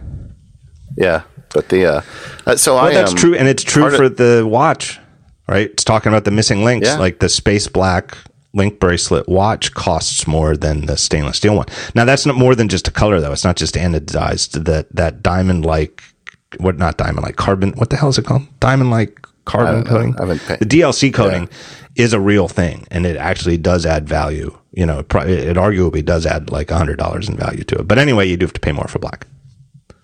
Yeah, I've because of this switch in my life, I used to go to work for the man every day, and I had a 15-inch Retina MacBook Pro. It's the very first Retina MacBook Pro, and it's a great computer, and it's a beast. And the nice big screen when you're sitting at your desk 8 hours a day is fine. But now that I've switched up, I have a Retina iMac at home, and I'm working on that a lot, and not using the laptop as much, but I still need one. So I thought, you know what, I'm kind of, as a second computer, this may work for me. And I was a little worried about the keyboard. So I decided to buy one and just see, they've got a 14-day return policy, and if it's just terrible, I'll take it back. But I stuck with it. Now I'm going to sell the Retina MacBook Pro, and I really like it. I mean, it's cool having something so light and slim. The big joke in my life now is Disneyland, because my wife is a complete Disneyland. I used to be a Jungle Cruise skipper. I don't know if I ever told you that. But I can totally see that, though. You were probably excellent. People waited for my boat. They would say, "I want his boat. I'll wait." I believe that. I'll tell you someday. I'm going to be at WWDC. Sit down, and I will tell you some great Jungle Cruise stories. But anyway, John Lasseter was a Jungle Cruise captain. I do. As I think, I don't think Steve Martin actually was on the Jungle Cruise. I don't think so. Yeah. But there's actually some interesting people that are former skippers. It was so much fun. I mean, it was like the greatest job. And I had it through high school. Even when I was in law school, I would go down there and work nights because I just needed money. And like the boats would get stuck because at Disneyland, it's an old ride system, and the boats would derail. And you'd be stuck out there like 30 minutes. And, you can't do anything. You got to wait for the guy to come to yank the boat back on the rail. And I'd be like telling people how to break their leases and stuff, on the Jungle Cruise. But it was, anyway, but now that I'm like, I have more control over my schedule, my wife wants to go to Disneyland all the time. So I'll drive her up there. And then I go, over to a quiet restaurant with this new laptop and sit there and write contracts for 2 or 3 hours. And I really like it. But anyway, the aside is it's a nice computer. The keyboard I don't think is as good as the standard keyboard, but it's good enough.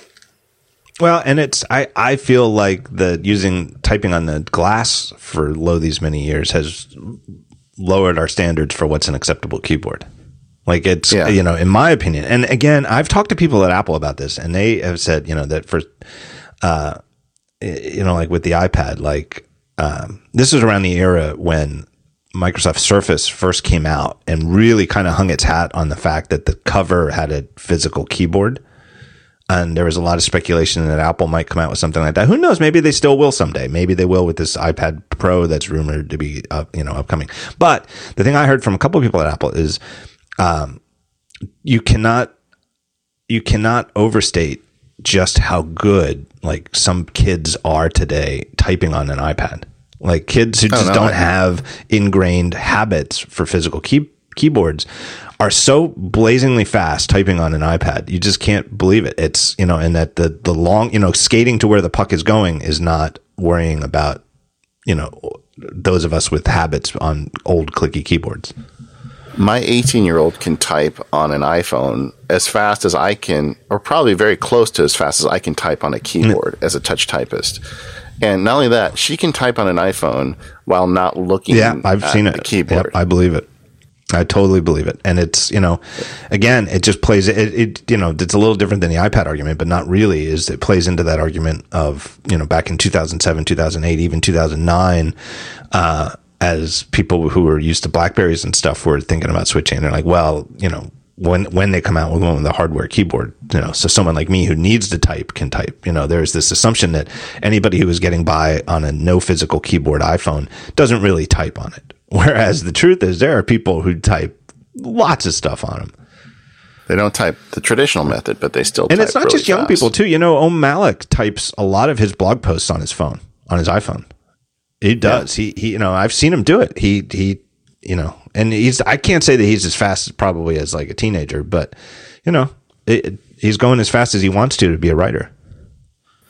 Well, with this computer, the Retina screen to me was the big win, because I really need a Retina screen. I cannot use a computer without a Retina. I've always wanted a slim notebook. In fact, somebody once loaned me an 11-inch, and I tried it for a while, and the screen, I couldn't look at it. It just bugged me every time I looked at it. And this is great. But the really crazy thing about this computer is I have this external iPhone charger.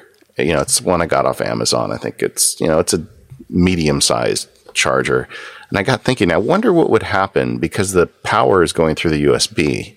What would happen if I plugged the battery into the laptop? Would the laptop recharge the battery, or would the battery recharge the laptop? So I bought off Amazon a USB-C male to USB, the old USB standard, whatever it is, A or B, cable. And I just plugged in the battery to the laptop, and it charged the laptop, which is awesome. Sort of like one of those Mophie brick type things. Yeah, it's a I have to pull it out, but I mean, I think I paid like $30 for it. It's like I'm not even going to try and say what the electronic rating is. I'll look it up in a minute and tell you. But it's just something that you're supposed to buy to charge your iPad and your iPhone. You know, it's you plug it in to and it charges up, and it's got, I think, 2 USB ports on it, female USB ports, and you plug it in and then you plug it into your phone. But the thing charges up the laptop, and if the laptop's running, it basically treads water. You know, it doesn't lose power, and the battery goes out slowly of this thing. But I'm able to add like 5 hours of battery life to it. So now I've got the built-in 7 hours. Yeah, you know, exactly. And then I did an experiment where I turned it, I ran it down to, I think, 10%, and then just plugged the fully charged battery into it and went to bed. And it's very slow. I mean, it's not like charging really fast. But when I woke up, it was at like 75%. It was like, you know, so it was able to, you know, put a lot of charge back into the laptop. So now I really feel like it can go anywhere because I've got this little battery and a USB cord and this little light laptop, and I can go anywhere in the world and just work for a long time. I feel like as time goes on, Apple and Apple's prowess at designing, at working with metals and miniaturizing components grows. More and more, you have to see their stuff in person to get it. And I think the watch is a perfect example of it. I mean, they've you know, tons of commercials. They have a website that they've had up since September with hundreds of super high quality photos of the watches, every watch, every band, from every conceivable angle.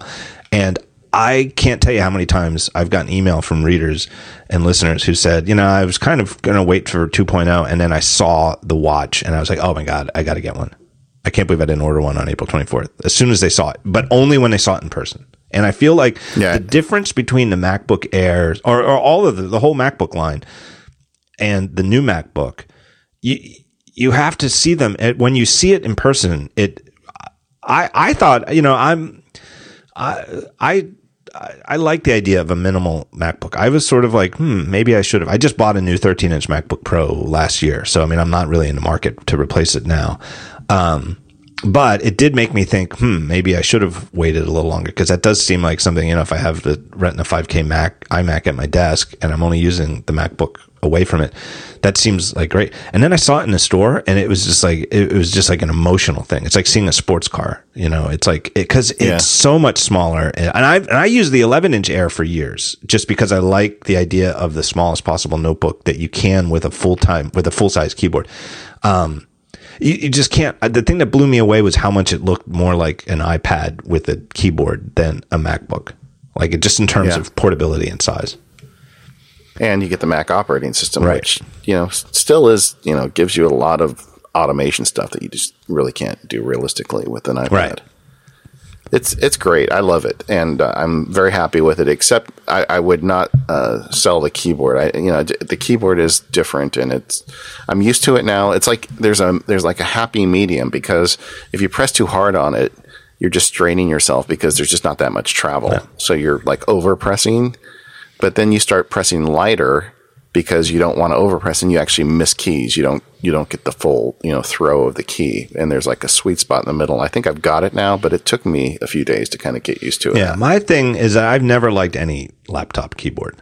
And I've always appreciated that Apple does their best and really does. Like, I remember it was obviously a couple years ago because it was Steve Jobs, but at one point he was introducing some new MacBook and said something about their keyboard engineers. And he said, yes, by the way, we really do have some engineers who all they do is work on keyboards. I appreciate that. And it shows, and it's totally not surprising to me that there are some smart guys and women in Apple who've just dedicated to making kick-ass keyboards, or making the kickest-assest keyboard they can, given the size constraints of something like the new MacBook. Totally appreciate that. I think I could get used to it. I know that I probably wouldn't like it quite as much as the MacBook Pro, which has more throw, but I like my old 11 that I used for years had less throw than the 13-inch MacBook Pro keyboard. And I got used to it. Because nothing compares to a nice desktop keyboard, in my opinion. And just the ability to take it anywhere with you. And when it's this light, you really can take it anywhere with you. And that is something special. That charger, by the way, I looked it up. It's an Anker. I got it off Amazon. It's a 12,800 milliamp hour charger. And I just can't get over that. That's the name brand, Anker? 12,800 yeah, milliamp. All right, I'll look it up and try to put it in the show notes. Yeah, but just the fact that an iPhone charger can charge my laptop and like add hours to it is crazy, but that's where we are now. Yeah. I do think it gets everybody digs on it. There was an article that said the processor matches like the 2011 MacBook Air, which may be accurate. At least I got the upgraded one. I didn't get the entry. I got the second tier, but but I don't think those articles are really fair to it in terms of like memory access and the SSD speed. Because it works fine. I'm not using it to do Final Cut or iBooks Author. I'm using it for things like, OmniFocus and word processing and email and Safari and stuff. And it's just fine for that stuff. I don't know. I feel like as much as if you're torn before you see it, it's like, I feel like once you see them in person, any kind of debate in your head is settled. And it's like, you can tell yourself in the abstract that, maybe, I'll just wait a couple years before I get a Retina screen on my MacBook. I'll just get the MacBook Air because I want more. I want a couple of USB ports, or I want whatever, or I want the extra performance, the way that the 13-inch MacBook Pro or MacBook Air is still faster than this new MacBook. Go see it in person. I'm telling you, it's like you just get this emotional appeal. And to me, the MacBook Airs suddenly look so dated in the Apple Store, like the non-Retina screen. And it's funny because I've been depressed about the fact, like the vision problems that I have. And I've been thinking, like, all my life I've been waiting for like Retina, and I've always known it was coming, that we'd get these displays that have like print quality resolution. And it's like, that's when I turn, hit the 40s and my vision starts to go. And then I have this thing with my left eye and so good. It's like, you know what though? It's like, it actually is the opposite. It's like the Retina screens actually help, like the fact that my vision isn't so good. It's not that I can't appreciate it the way I would if everything had gone Retina like in my 30s, or let alone my 20s. God, that would have been amazing when my eyes were fantastic and I could see everything super, super tiny. But even with problems, it looks better. It's like, I can totally tell looking at a non-Retina screen, it just looks, it's gross in my opinion. Yeah. And I've got this theory that, the MacBook Air is going to go away. Oh, I think it's definitely going to go away. It's just, just like when the MacBook Air came out, the MacBook at the time eventually went away. Eventually, the new MacBook is going to become the standard machine, and then the MacBook Air is going to become I think the formula is very simple, and I think a lot of people have overthought this. I think it's simply the fact that the entry-level price, once it goes down, it really can't go back up. And the entry-level price for a Mac laptop has dropped to $899. And that was a couple of years ago when they first added the $899 11-inch MacBook Air, right? Yeah, it's been a while. But there's a reason why they haven't dropped it further. And, part of the reason is that Apple just doesn't, compete low end. But I think it's so that when they make a transition like this, they don't have as far to go to catch up. And I feel like the MacBook Airs go away as soon as they can sell the current entry-level MacBook One, or whatever we want to call it, the MacBook One port for $899. Yeah. Right. So I feel like, a year from now, they'll come out with new MacBook Ones with new specs at the price that it's at right now. And they can sell the one they already are making right now for $899. And then at that point, the MacBook Air goes away. But they can't do it. Yeah. They couldn't do it now because they couldn't just say, all right, you used to be able to buy a MacBook Air for $899, but now it starts at $1199. And even just the way they named it tells you that's what exactly. In fact, it's almost like the biggest telegraph strategically, of their future strategy that I can ever think of from a name. Or in fact, though, the entry price is $1299, so it's even higher. So it's got a ways to go. I could even see them doing it. Maybe if they could get it to $999, I could see them sort of, and maybe what they would do at that point is drop the 13-inch MacBook Air and only keep the 11-inch around at $899.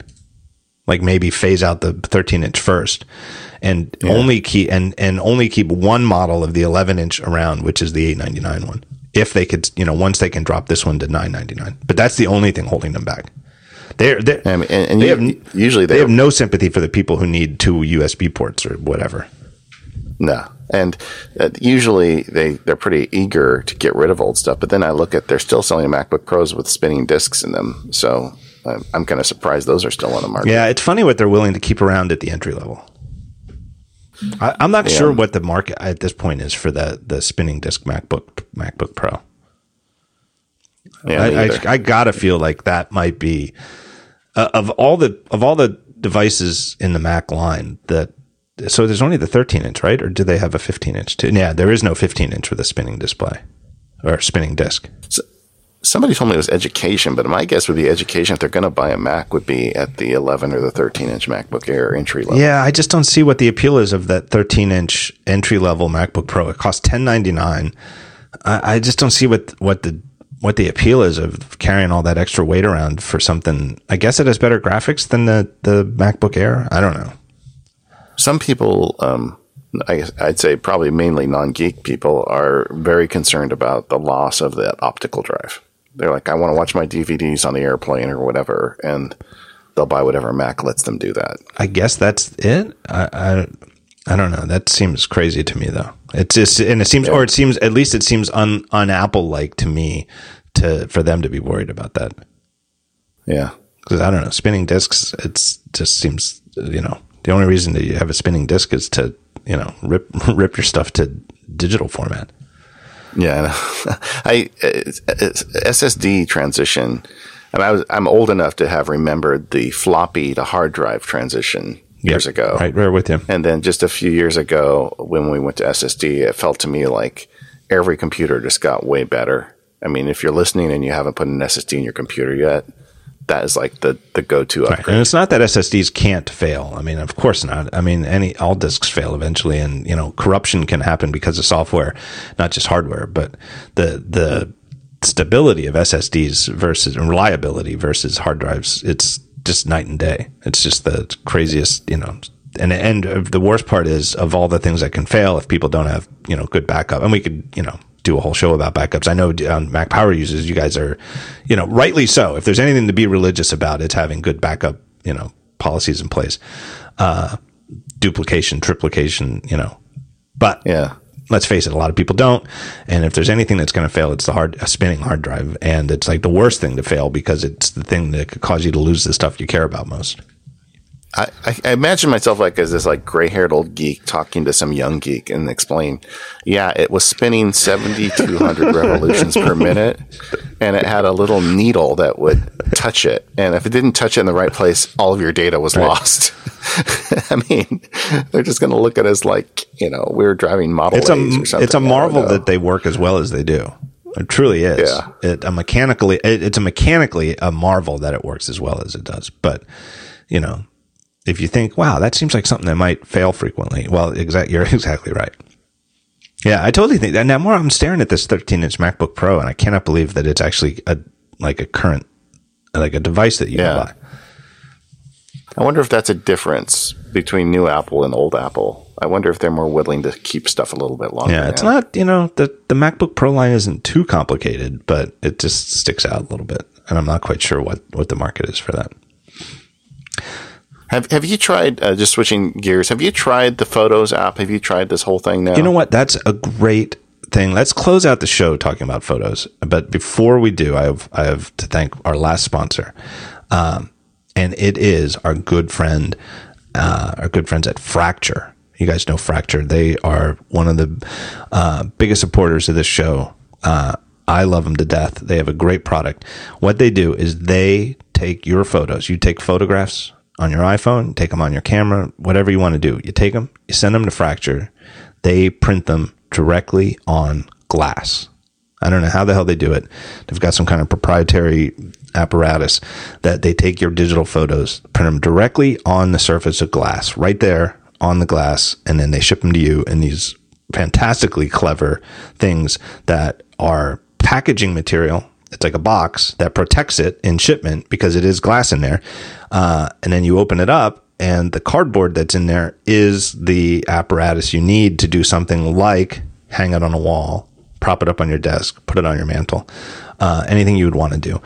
They have an enormous variety of sizes, everything from little 3x3 type things to giant 23 by 29 inch wall size, poster size sizes. Everything from small to large. Really great quality.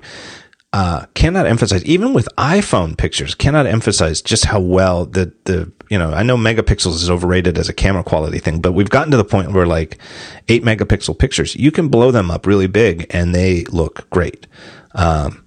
What's their size? I'm looking at their site right now. So their large is 15.6 inches by 20.8, and they have an extra large that's 22 by 29. So really big. You can go really, really big.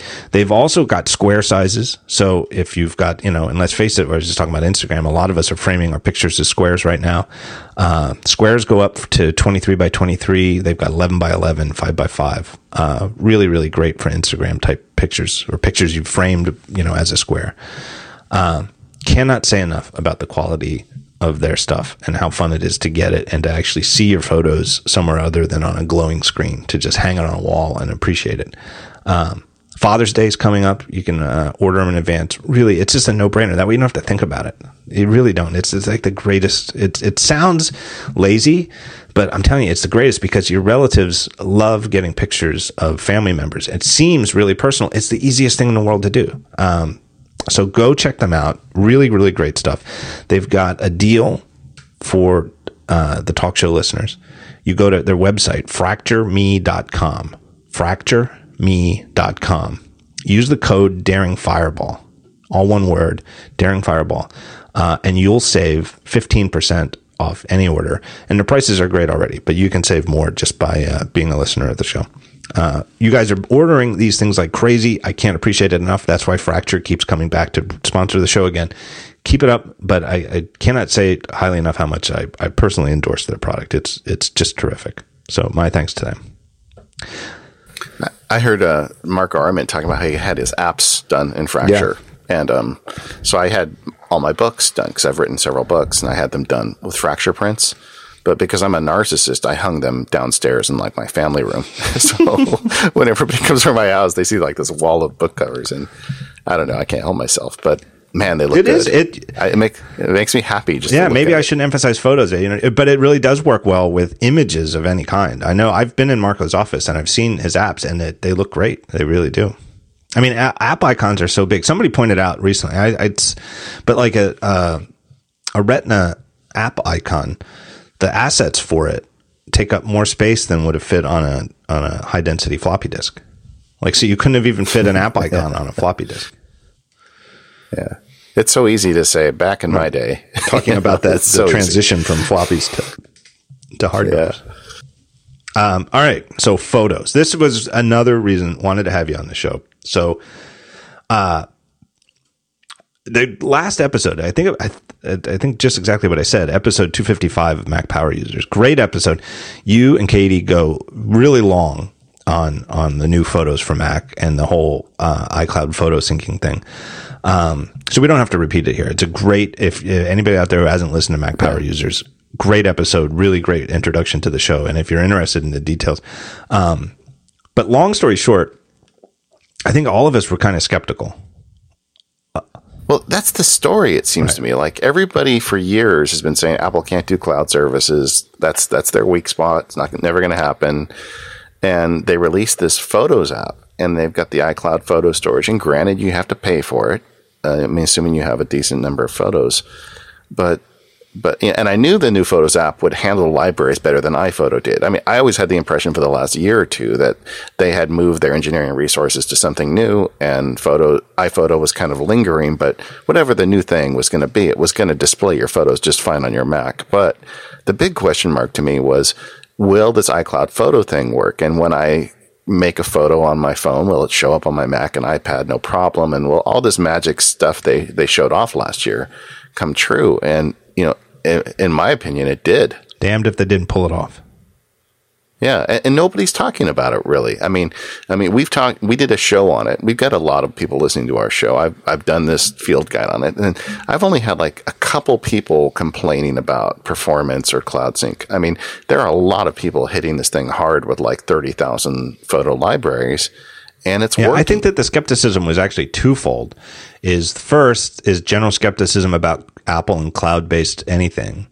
And then second is that when it comes to photos, I think so many people had burned out on iPhoto and had run up to the performance limits. And bottom line, I don't know where the line is. And I guess it probably depends a little, maybe even on the size of the photos, what kind of camera you're using to take the photos you're putting in there. But at a certain reasonable level of photos, not like, oh, wow, that's abnormal. But and it's probably just combined with the fact of how long digital cameras have been a thing, right? So iPhoto comes out in the early 2000s with the iLife and the digital hub strategy of Apple, and everybody's only got hundreds of photos, or 1,000 or 2,000. Yeah. And now we're in the 2010s, and everybody might have 10,000 photos, and iPhoto wasn't dealing with that well, and it's scrolling problems, performance problems.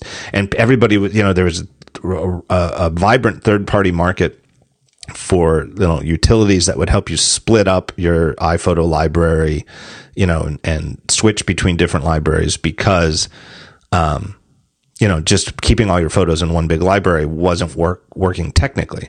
But the whole idea, and so that's a great workaround. But the whole idea of having to manage all these libraries defeated the whole purpose of iPhoto in the first place, which is supposed to be that hey, you're not supposed to just here's a place where you throw all your photos.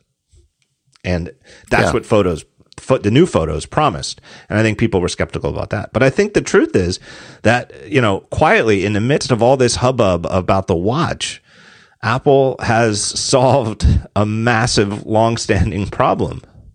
Yeah. And it works. I mean, because I was running it in the beta and I was thinking, well, it's the beta. There's not that many people hitting the server, blah, blah, blah.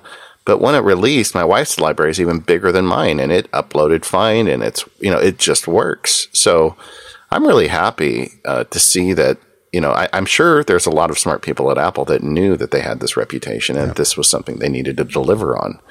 But it really does. So I got excited about it, and we did a whole show on it. And the weird thing is, I was going to write a book called Photo Management for Mac and iOS, and I have an Omni Outliner. It's full of ideas and Dropbox and all these third-party services, and would have been a great book. But then I started using Photos. I'm like, heck with this. There's no book here. I mean, just use Photos.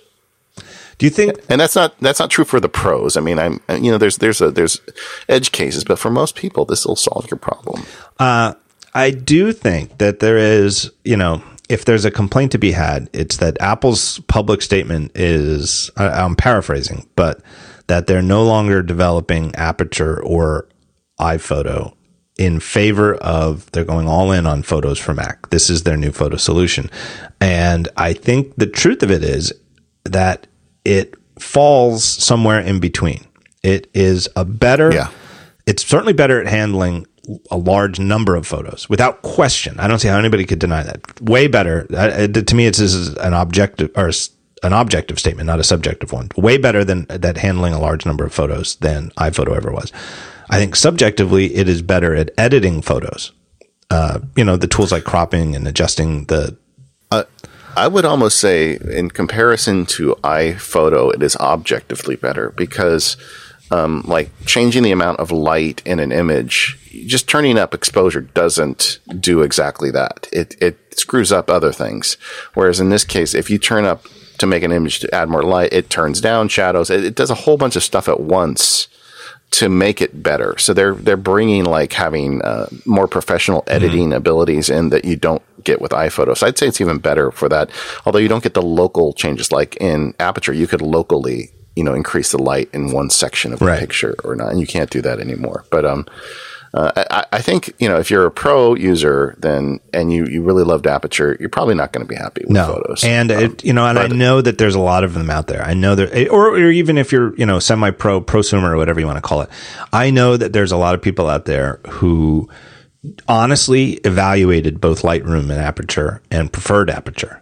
And I'm a long time Lightroom user, but not like in a pro sense, just like like a total pro, very much on the sumer side of prosumer. But I like Lightroom, and I know that it's sort of got like a funky UI, but I like it. And to me, it's not like an Adobe UI; it's like just a unique UI that I thought is very thoughtful.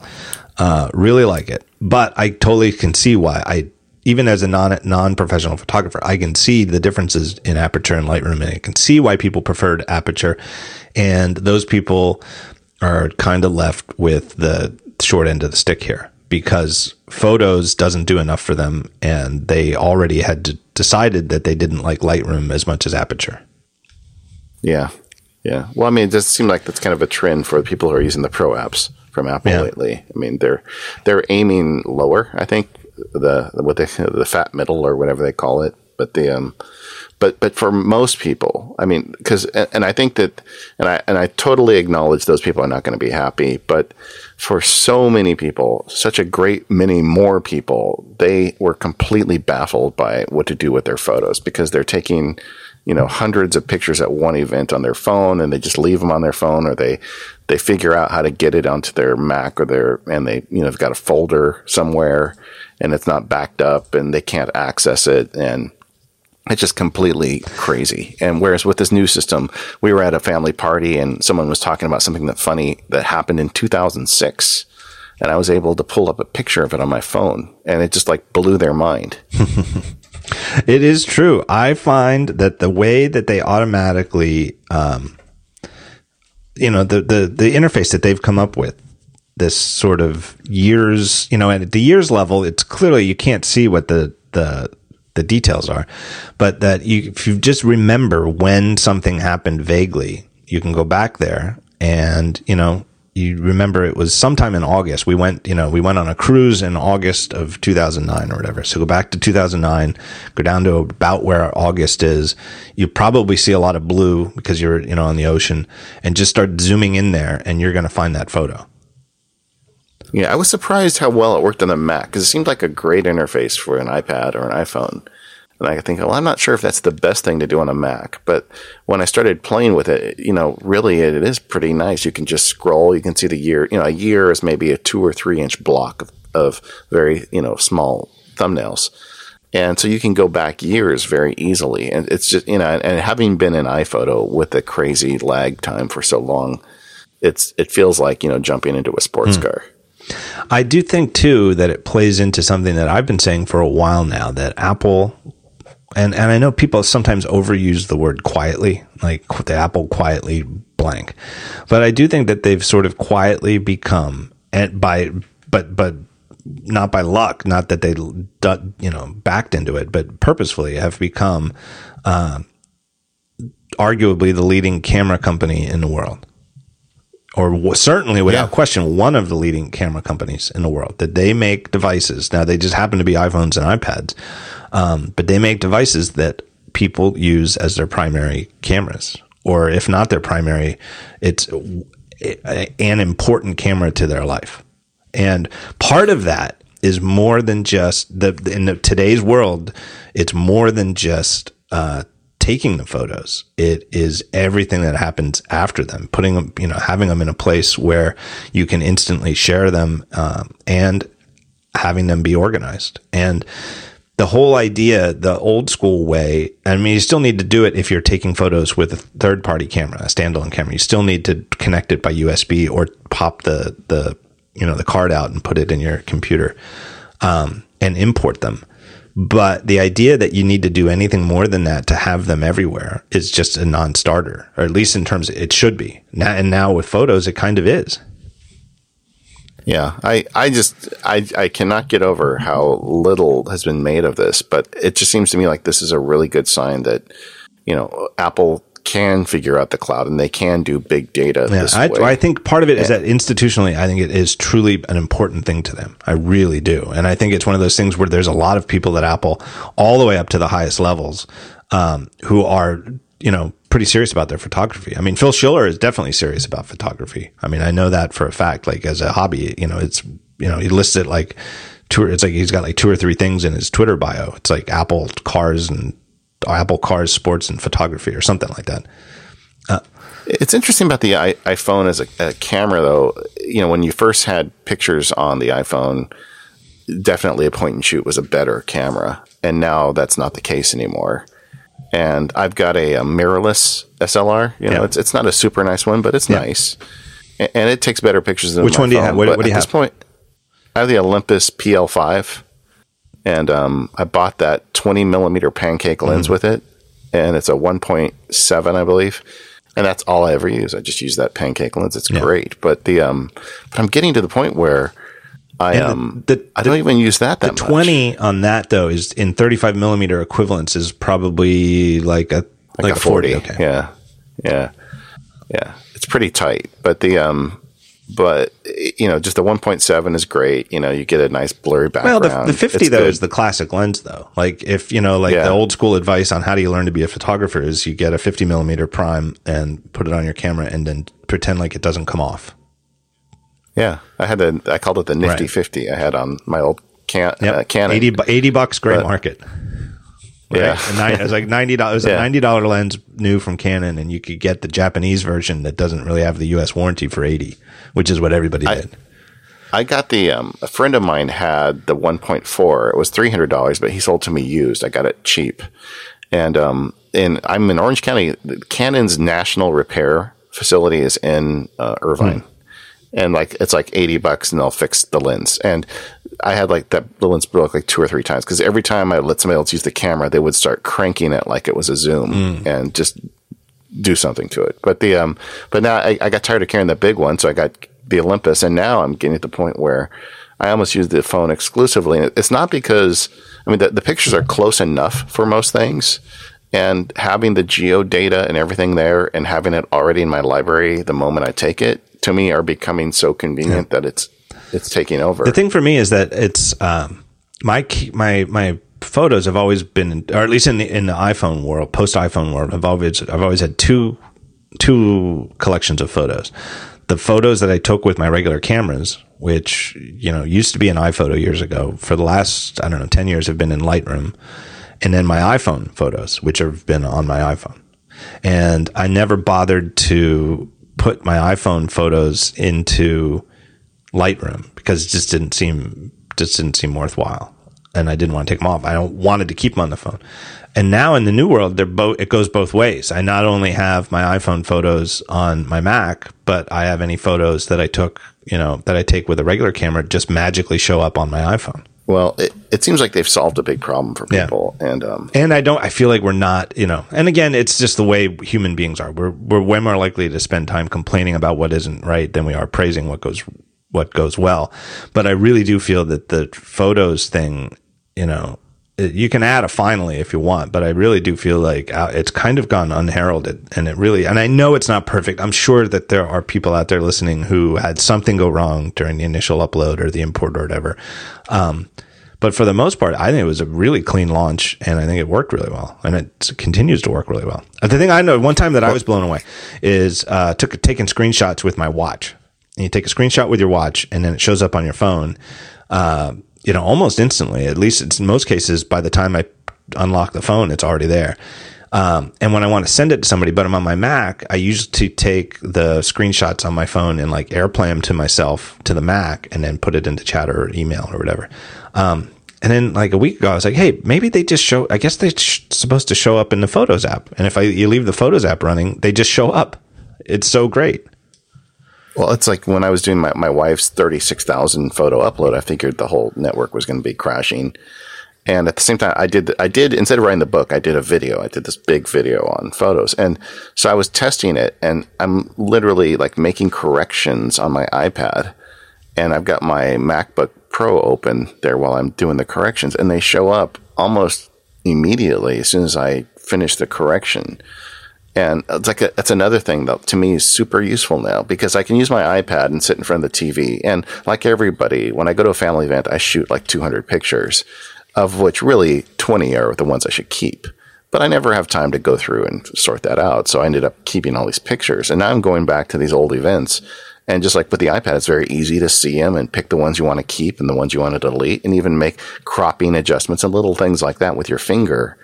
I mean, just the whole process now is easier. Yeah. And I don't know. I'm just really happy to see it. I was worried. If I had one worry about Apple over the last few years, it seemed like they had this hole with cloud services, and obviously everything's heading that direction in a lot of ways. And it seemed like I don't know, there's a perception of institutional arrogance, or that they feel like, well, we're making so much money with this other stuff, we don't have to worry about that. I was worried that one day they were going to wake up and be irrelevant because they never got the cloud figured out. And this to me is like a really great sign that they understand that. I've got a lot of chores ahead of me on the photo front because I'm not all in. I've still got my last 10 years of photos. They're all still in Lightroom, and I think what I'm going to want to do is export everything. Maybe I've got the space. I'm not going to like delete the Lightroom library, but I want to export everything and then import it into Photos and have it there. But one thing I'm not sure about, hopefully you can answer it, is what goes on when you shoot RAW and you import on a real camera, like your Olympus. You shoot RAW. Do you shoot RAW? Not anymore. I used to. All right. Well, what if you did? If you shoot RAW and it'll take RAW, and then what syncs over to your iOS devices? Does iPhoto take care of creating JPEG thumbnails? The way it works is with the thumbnails you're getting are super small. That's the reason why you can see your whole library on your 16 gigabyte phone. And then when you tap on one of them, it hits the internet and it pulls down a bigger version. But it's not going to pick down, like if you're looking on your phone screen, it's still going to optimize when it downloads the image. At least this is the way it was explained to me and the way I discovered. So you're never going to get like the full size image downloading to your phone. I don't believe there's any way to do it. They're going to be paying attention. What if you have two Macs though, and you're willing to, I know there's a setting, I forget what they call it, but there's a setting that's like optimized photo storage. And what that does is it means, do you really want all of your photos here locally and in the cloud? Or do you just want to have these thumbnails and we'll pull them down on demand? And I know on your last episode, you had the good advice that on at least one of your Macs, you should definitely have it so that your whole library is there. Just it in the name of duplication. So that as much as I like it, I don't want to give Apple everything in the cloud and just say it's safe there. Because why not have it both places? Just in case the server, that something happens on the iCloud photo storage and your photo library in the iCloud gets corrupted. Well, you've still got your photos on your Mac and then you can re-upload. Just in case, right? Murphy's Law. Yeah. But what if you have two Macs and you want both Macs to have your full collection? If you import RAW on Mac A, does Mac B get the RAW image too? I don't know. I haven't tested that. I know that if both Mac A and Mac B are downloading all images, you're going to get, I believe, full-size images on both Macs. I would assume that you get the RAW image, but I'm not certain. I'm thinking you do. That's a good question. Because like for edits, you'd want the RAW version wherever you're doing it. And I'm wondering where the, like your iPad is only going to get a JPEG.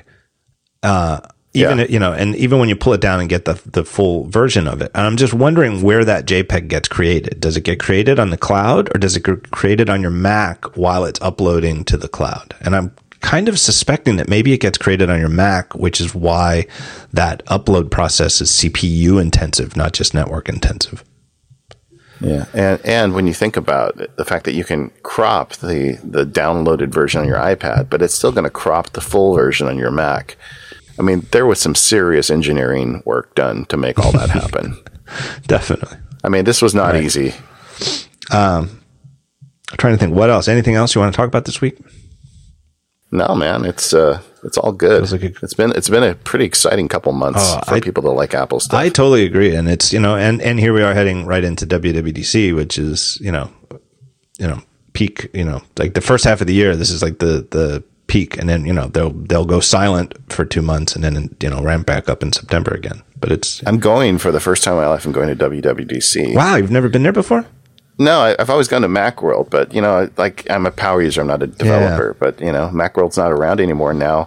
My new employer has a very liberal policy. So, well, Jason Snell, I'm sure you saw it a few weeks ago. He wrote, was it for iMore? I forget because it's like it used to be. You always knew where Snell was writing, but now he's bouncing around. But he, that the WWDC has taken over. It's the hub of the Apple community world, whether you're a developer or not. which is weird because years ago you would have never thought, you'd never recommend to someone who wasn't a developer that they go to WWDC. I still wouldn't recommend you try to get in the lottery and get a ticket if you're not going to actually take it. No, I didn't even try. Right. Yeah, I'm not even going to try. But but it's going to be fun being up there. I have so many friends that are going to be there.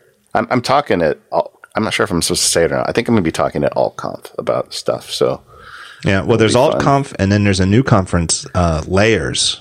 What is the URL for the Layers conference? I'm actually talking at that one. It is bringyourlayers.com. But if you just type Layers conference, I'm sure it'll come up. But it's like the Tuesday and Wednesday of WWDC week, and it is literally right around the corner. I mean, like whatever hotel anybody would pick for going to Moscone, where the Layers conference is in it sounds funny that it's in the mall, but it's like it's a very strange mall up on Market Street. I went on the self-employed budget hotel. I'm at the Mosser, and I don't have my own bathroom. So I'm going to be, I told my wife, I said, well, all of my, sometimes I would prefer not to be around people. Sometimes you're just not good at getting out. This will solve that problem for me because I'm not going to want to be at my hotel at all. So I'll be like in the lobby of your hotel. But I think it's a great idea. And my Catholic upbringing is such that there's like a guilt. Like I feel like, you got to have some kind of work related. You can't just go on a boondoggle. You got to have some kind of way to justify a trip like this. But there's so many things. There's AltConf. There's this new Layers conference, which looks great. And it's, they call it a design conference for the Mac and iOS community. You don't have to be a designer to go, but it's, certainly if you are, it is a fantastic thing. It's a great deal, a tremendous lineup of speakers, but then you can be there for the week. And it really is, there's zero doubt in my mind. The WWDC is now what Macworld used to be, which is the hub where, people like me and you can get together, and we don't see each other very often. I haven't seen you since Macworld some number of years ago, I believe. Yeah, it was a couple of years ago. Yeah. And the difference, though, Macworld gave normal users a chance to go and just kind of see what's new. I mean, there was a need that we've lost with Macworld, and I don't know if somebody ever is going to try and fix that, but it's still not a complete replacement for Macworld, but it's the best we got at this point. Yeah. Oh, I guess I should say, because I know people are asking, the last couple of years I've done a live version of the talk show during WWDC, and that is on again as well. That will be on Tuesday night, as it has been the last few years. Nothing to announce yet in terms of tickets or anything, but I think what I'm going to do, and this is why I'm bringing it up on the show, is so that listeners of the show get the first crack at it, is next episode, whatever my next episode next week, I'll talk about it on the show before I announce it on Daring Fireball. And so if you want to get ticket, and it has sold out, I have to admit it has sold out every year. So if you want to get in, the best way to get in would be to wait for me to announce, not this show, next week's show, which would be episode 120, I believe, and quick download the show and start listening, and then I'll give you listen to the show, and then you'll know where to go to buy your tickets for that. Keep your Tuesday night free though. Tuesday, I'm totally going to that. I can't wait. Yeah, you're in. You don't have to worry about a ticket. I'm just really looking forward to it. Just in a couple weeks, so I don't know what to expect, but I'm gonna be on the road that week. I'm not gonna be hanging out in my hotel room with no bathroom. David Sparks will need to borrow your bathroom. Exactly. So or I'll just be like in the hotel lobby. Those of you who are coming, just be willing to offer David your bathroom. There you go. You need to bring an external battery pack for your iPhone, and you need to bring a porta potty and a toothbrush. Somebody should make an external battery pack for that has a little toothbrush that flips out of the side.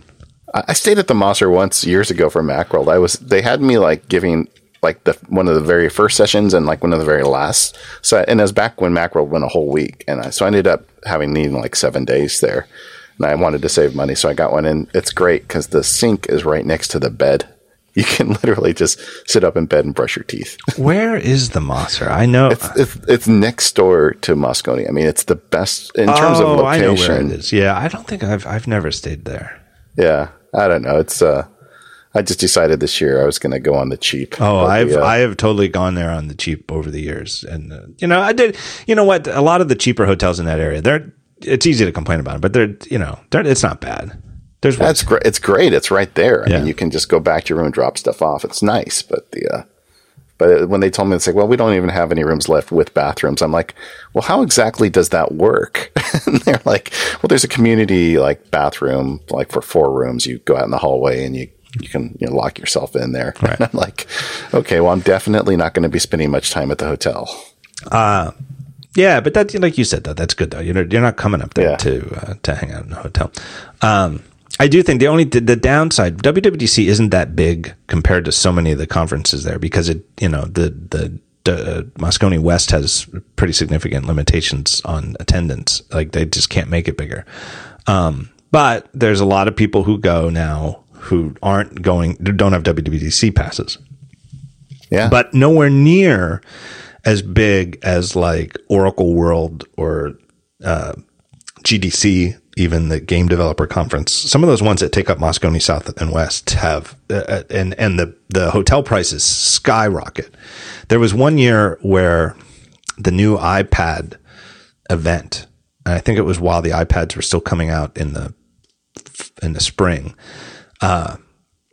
coincided with one of those conferences. And I, got the invitation, the press pass, the typical Apple, came out like a week before the event, and I went to book, and then like all of the hotels were like $800 a night. I was like, what the hell? And it was because of this mega conference. So WWDC week isn't like that, but the overall boom in San Francisco and the way the economy is just on fire there has really driven up hotel prices.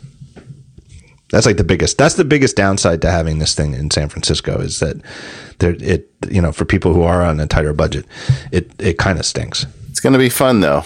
A couple of years ago, like around 2008, 2009, because of the economic, shit show of the world, which kind of helped because it was like when Daring Fireball was still really flying low to the ground economically. You used to be able to get like a 4.5 star hotel for like $175. Like there were a couple of years for WWDC where there was a gang of us who were staying at the Intercontinental, which is literally right next door. I mean, it's like physically connected to Moscone West. It's great. And we got deals on Hotwire for like $175. And it's seriously that's not happening this year. No, it is nowhere near like that. But it was fantastic for someone, who's really, really did not have the budget for 6 nights in San Francisco. Yeah. Anyway, I will see you there. Thank you for being here. Let's get some plugs in. Man, do you have stuff to plug? Yeah, I guess the big plug for me is just MacSparky.com. That's where all the stuff is. MacSparky.com. Your new Photos from Mac field guide is there. You can just go to MacSparky.com and there's a big link to it in the sidebar, but it's just MacSparky.com/photos. This is a 2.5 hour screencast tutorial guide, like mega guide, like a book in screencast form. Yeah. I mean, I was going to do a book, but this one, since it's just one app, it made more sense just to look over my shoulder and learn it. And it was kind of weird making it because there's some of my, I use my family library because where am I going to do it where I have 30,000 photos that I can use as an example? So, but it's great. And I just went soup to nuts. And at the end, it ended up being 2.5 hours, which was probably longer than I would have liked it to be, but it covered everything. So there you have it. It cost $10. Yeah. Now, on your show, you tracked your hours that you put into this. This is embarrassing. It's not embarrassing. No, you're embarrassed by this. You spent 81 hours in the production. 83 hours in the production of this screencast. So in other words, though, I don't think that's embarrassing at all, though. I think that's the way film and video production is. I mean, that's why it takes, a 3-month shoot and 2 years of pre-production for a Star Wars movie to come out, right? Like the Star Wars movie is going to be 2 hours. It takes a long time. But that $10, it's crazy good deal. But in other words, David did not just turn on the screencast thing and start talking for 2 hours, which is exactly what I do with this podcast. It's not like that at all. Imagine if this show had gone on for 80 hours and then painstakingly we picked out the 2 hours of it that were solid gold. That's what this is like. So for $10, it is an absolute steal.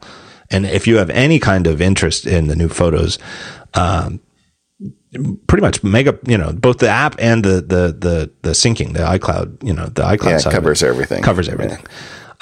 So there you go. You go to MacSparky to get that. And you got your show over at the Mac Power User Show at relay.fm/MPU. MPU is Mac Power Users.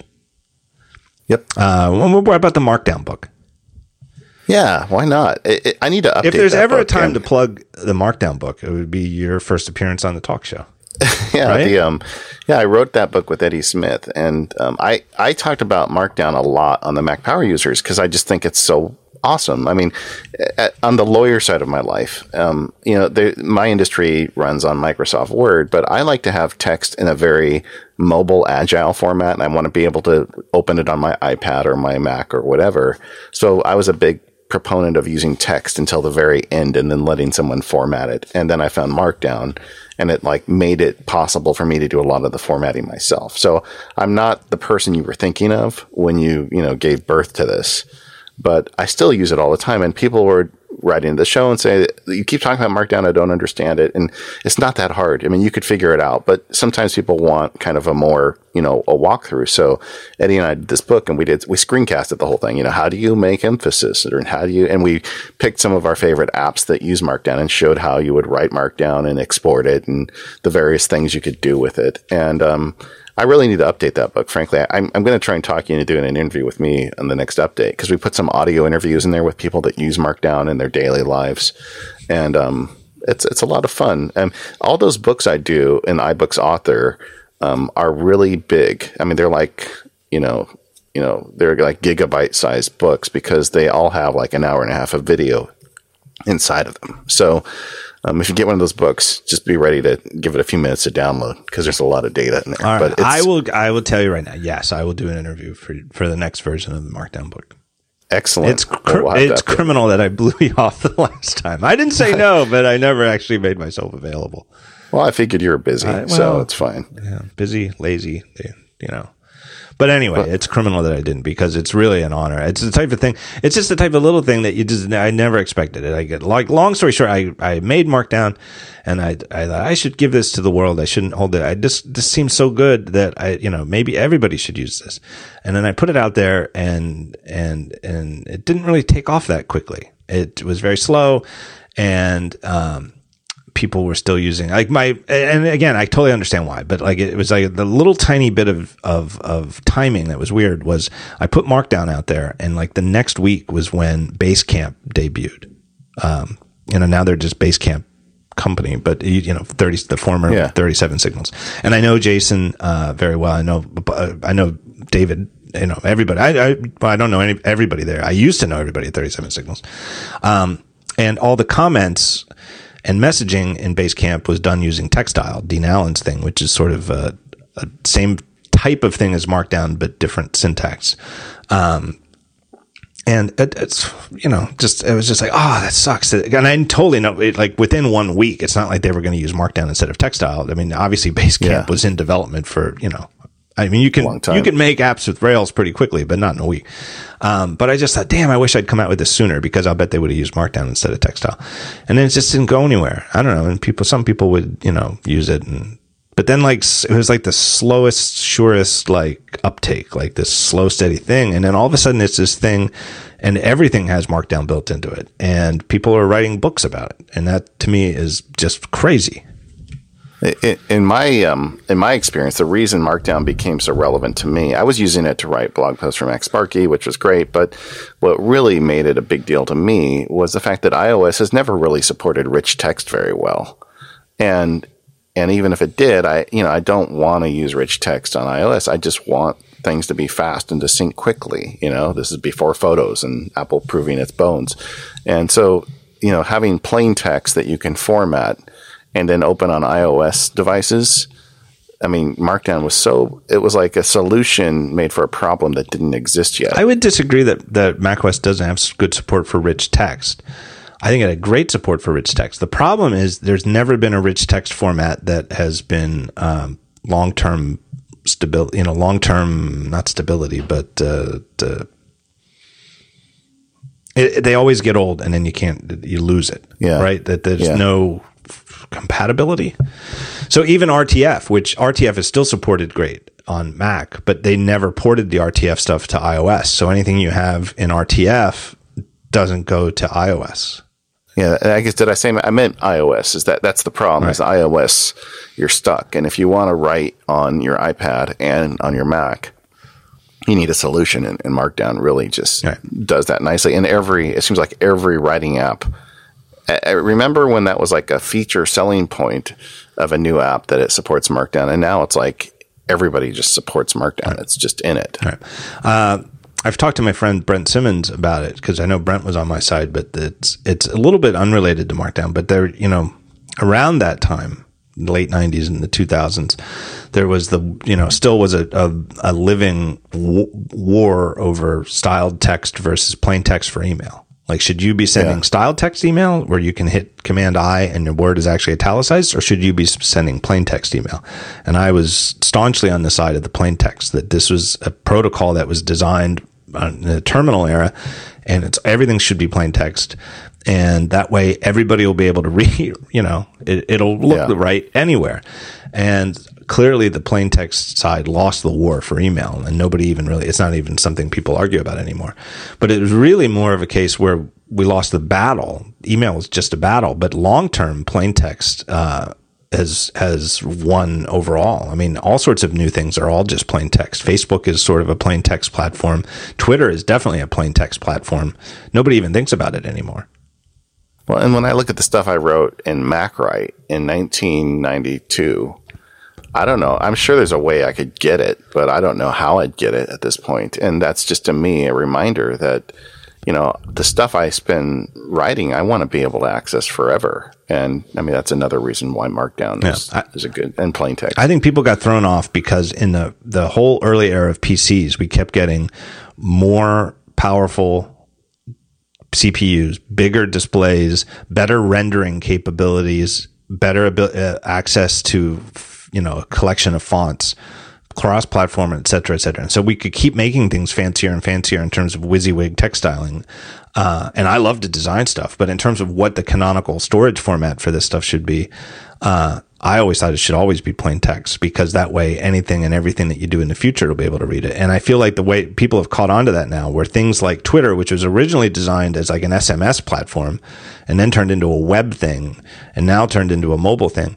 And now people are getting them on their watches and stuff. If everything is just plain text, every time there's one of these new things that comes up, it's all it has to do is render text.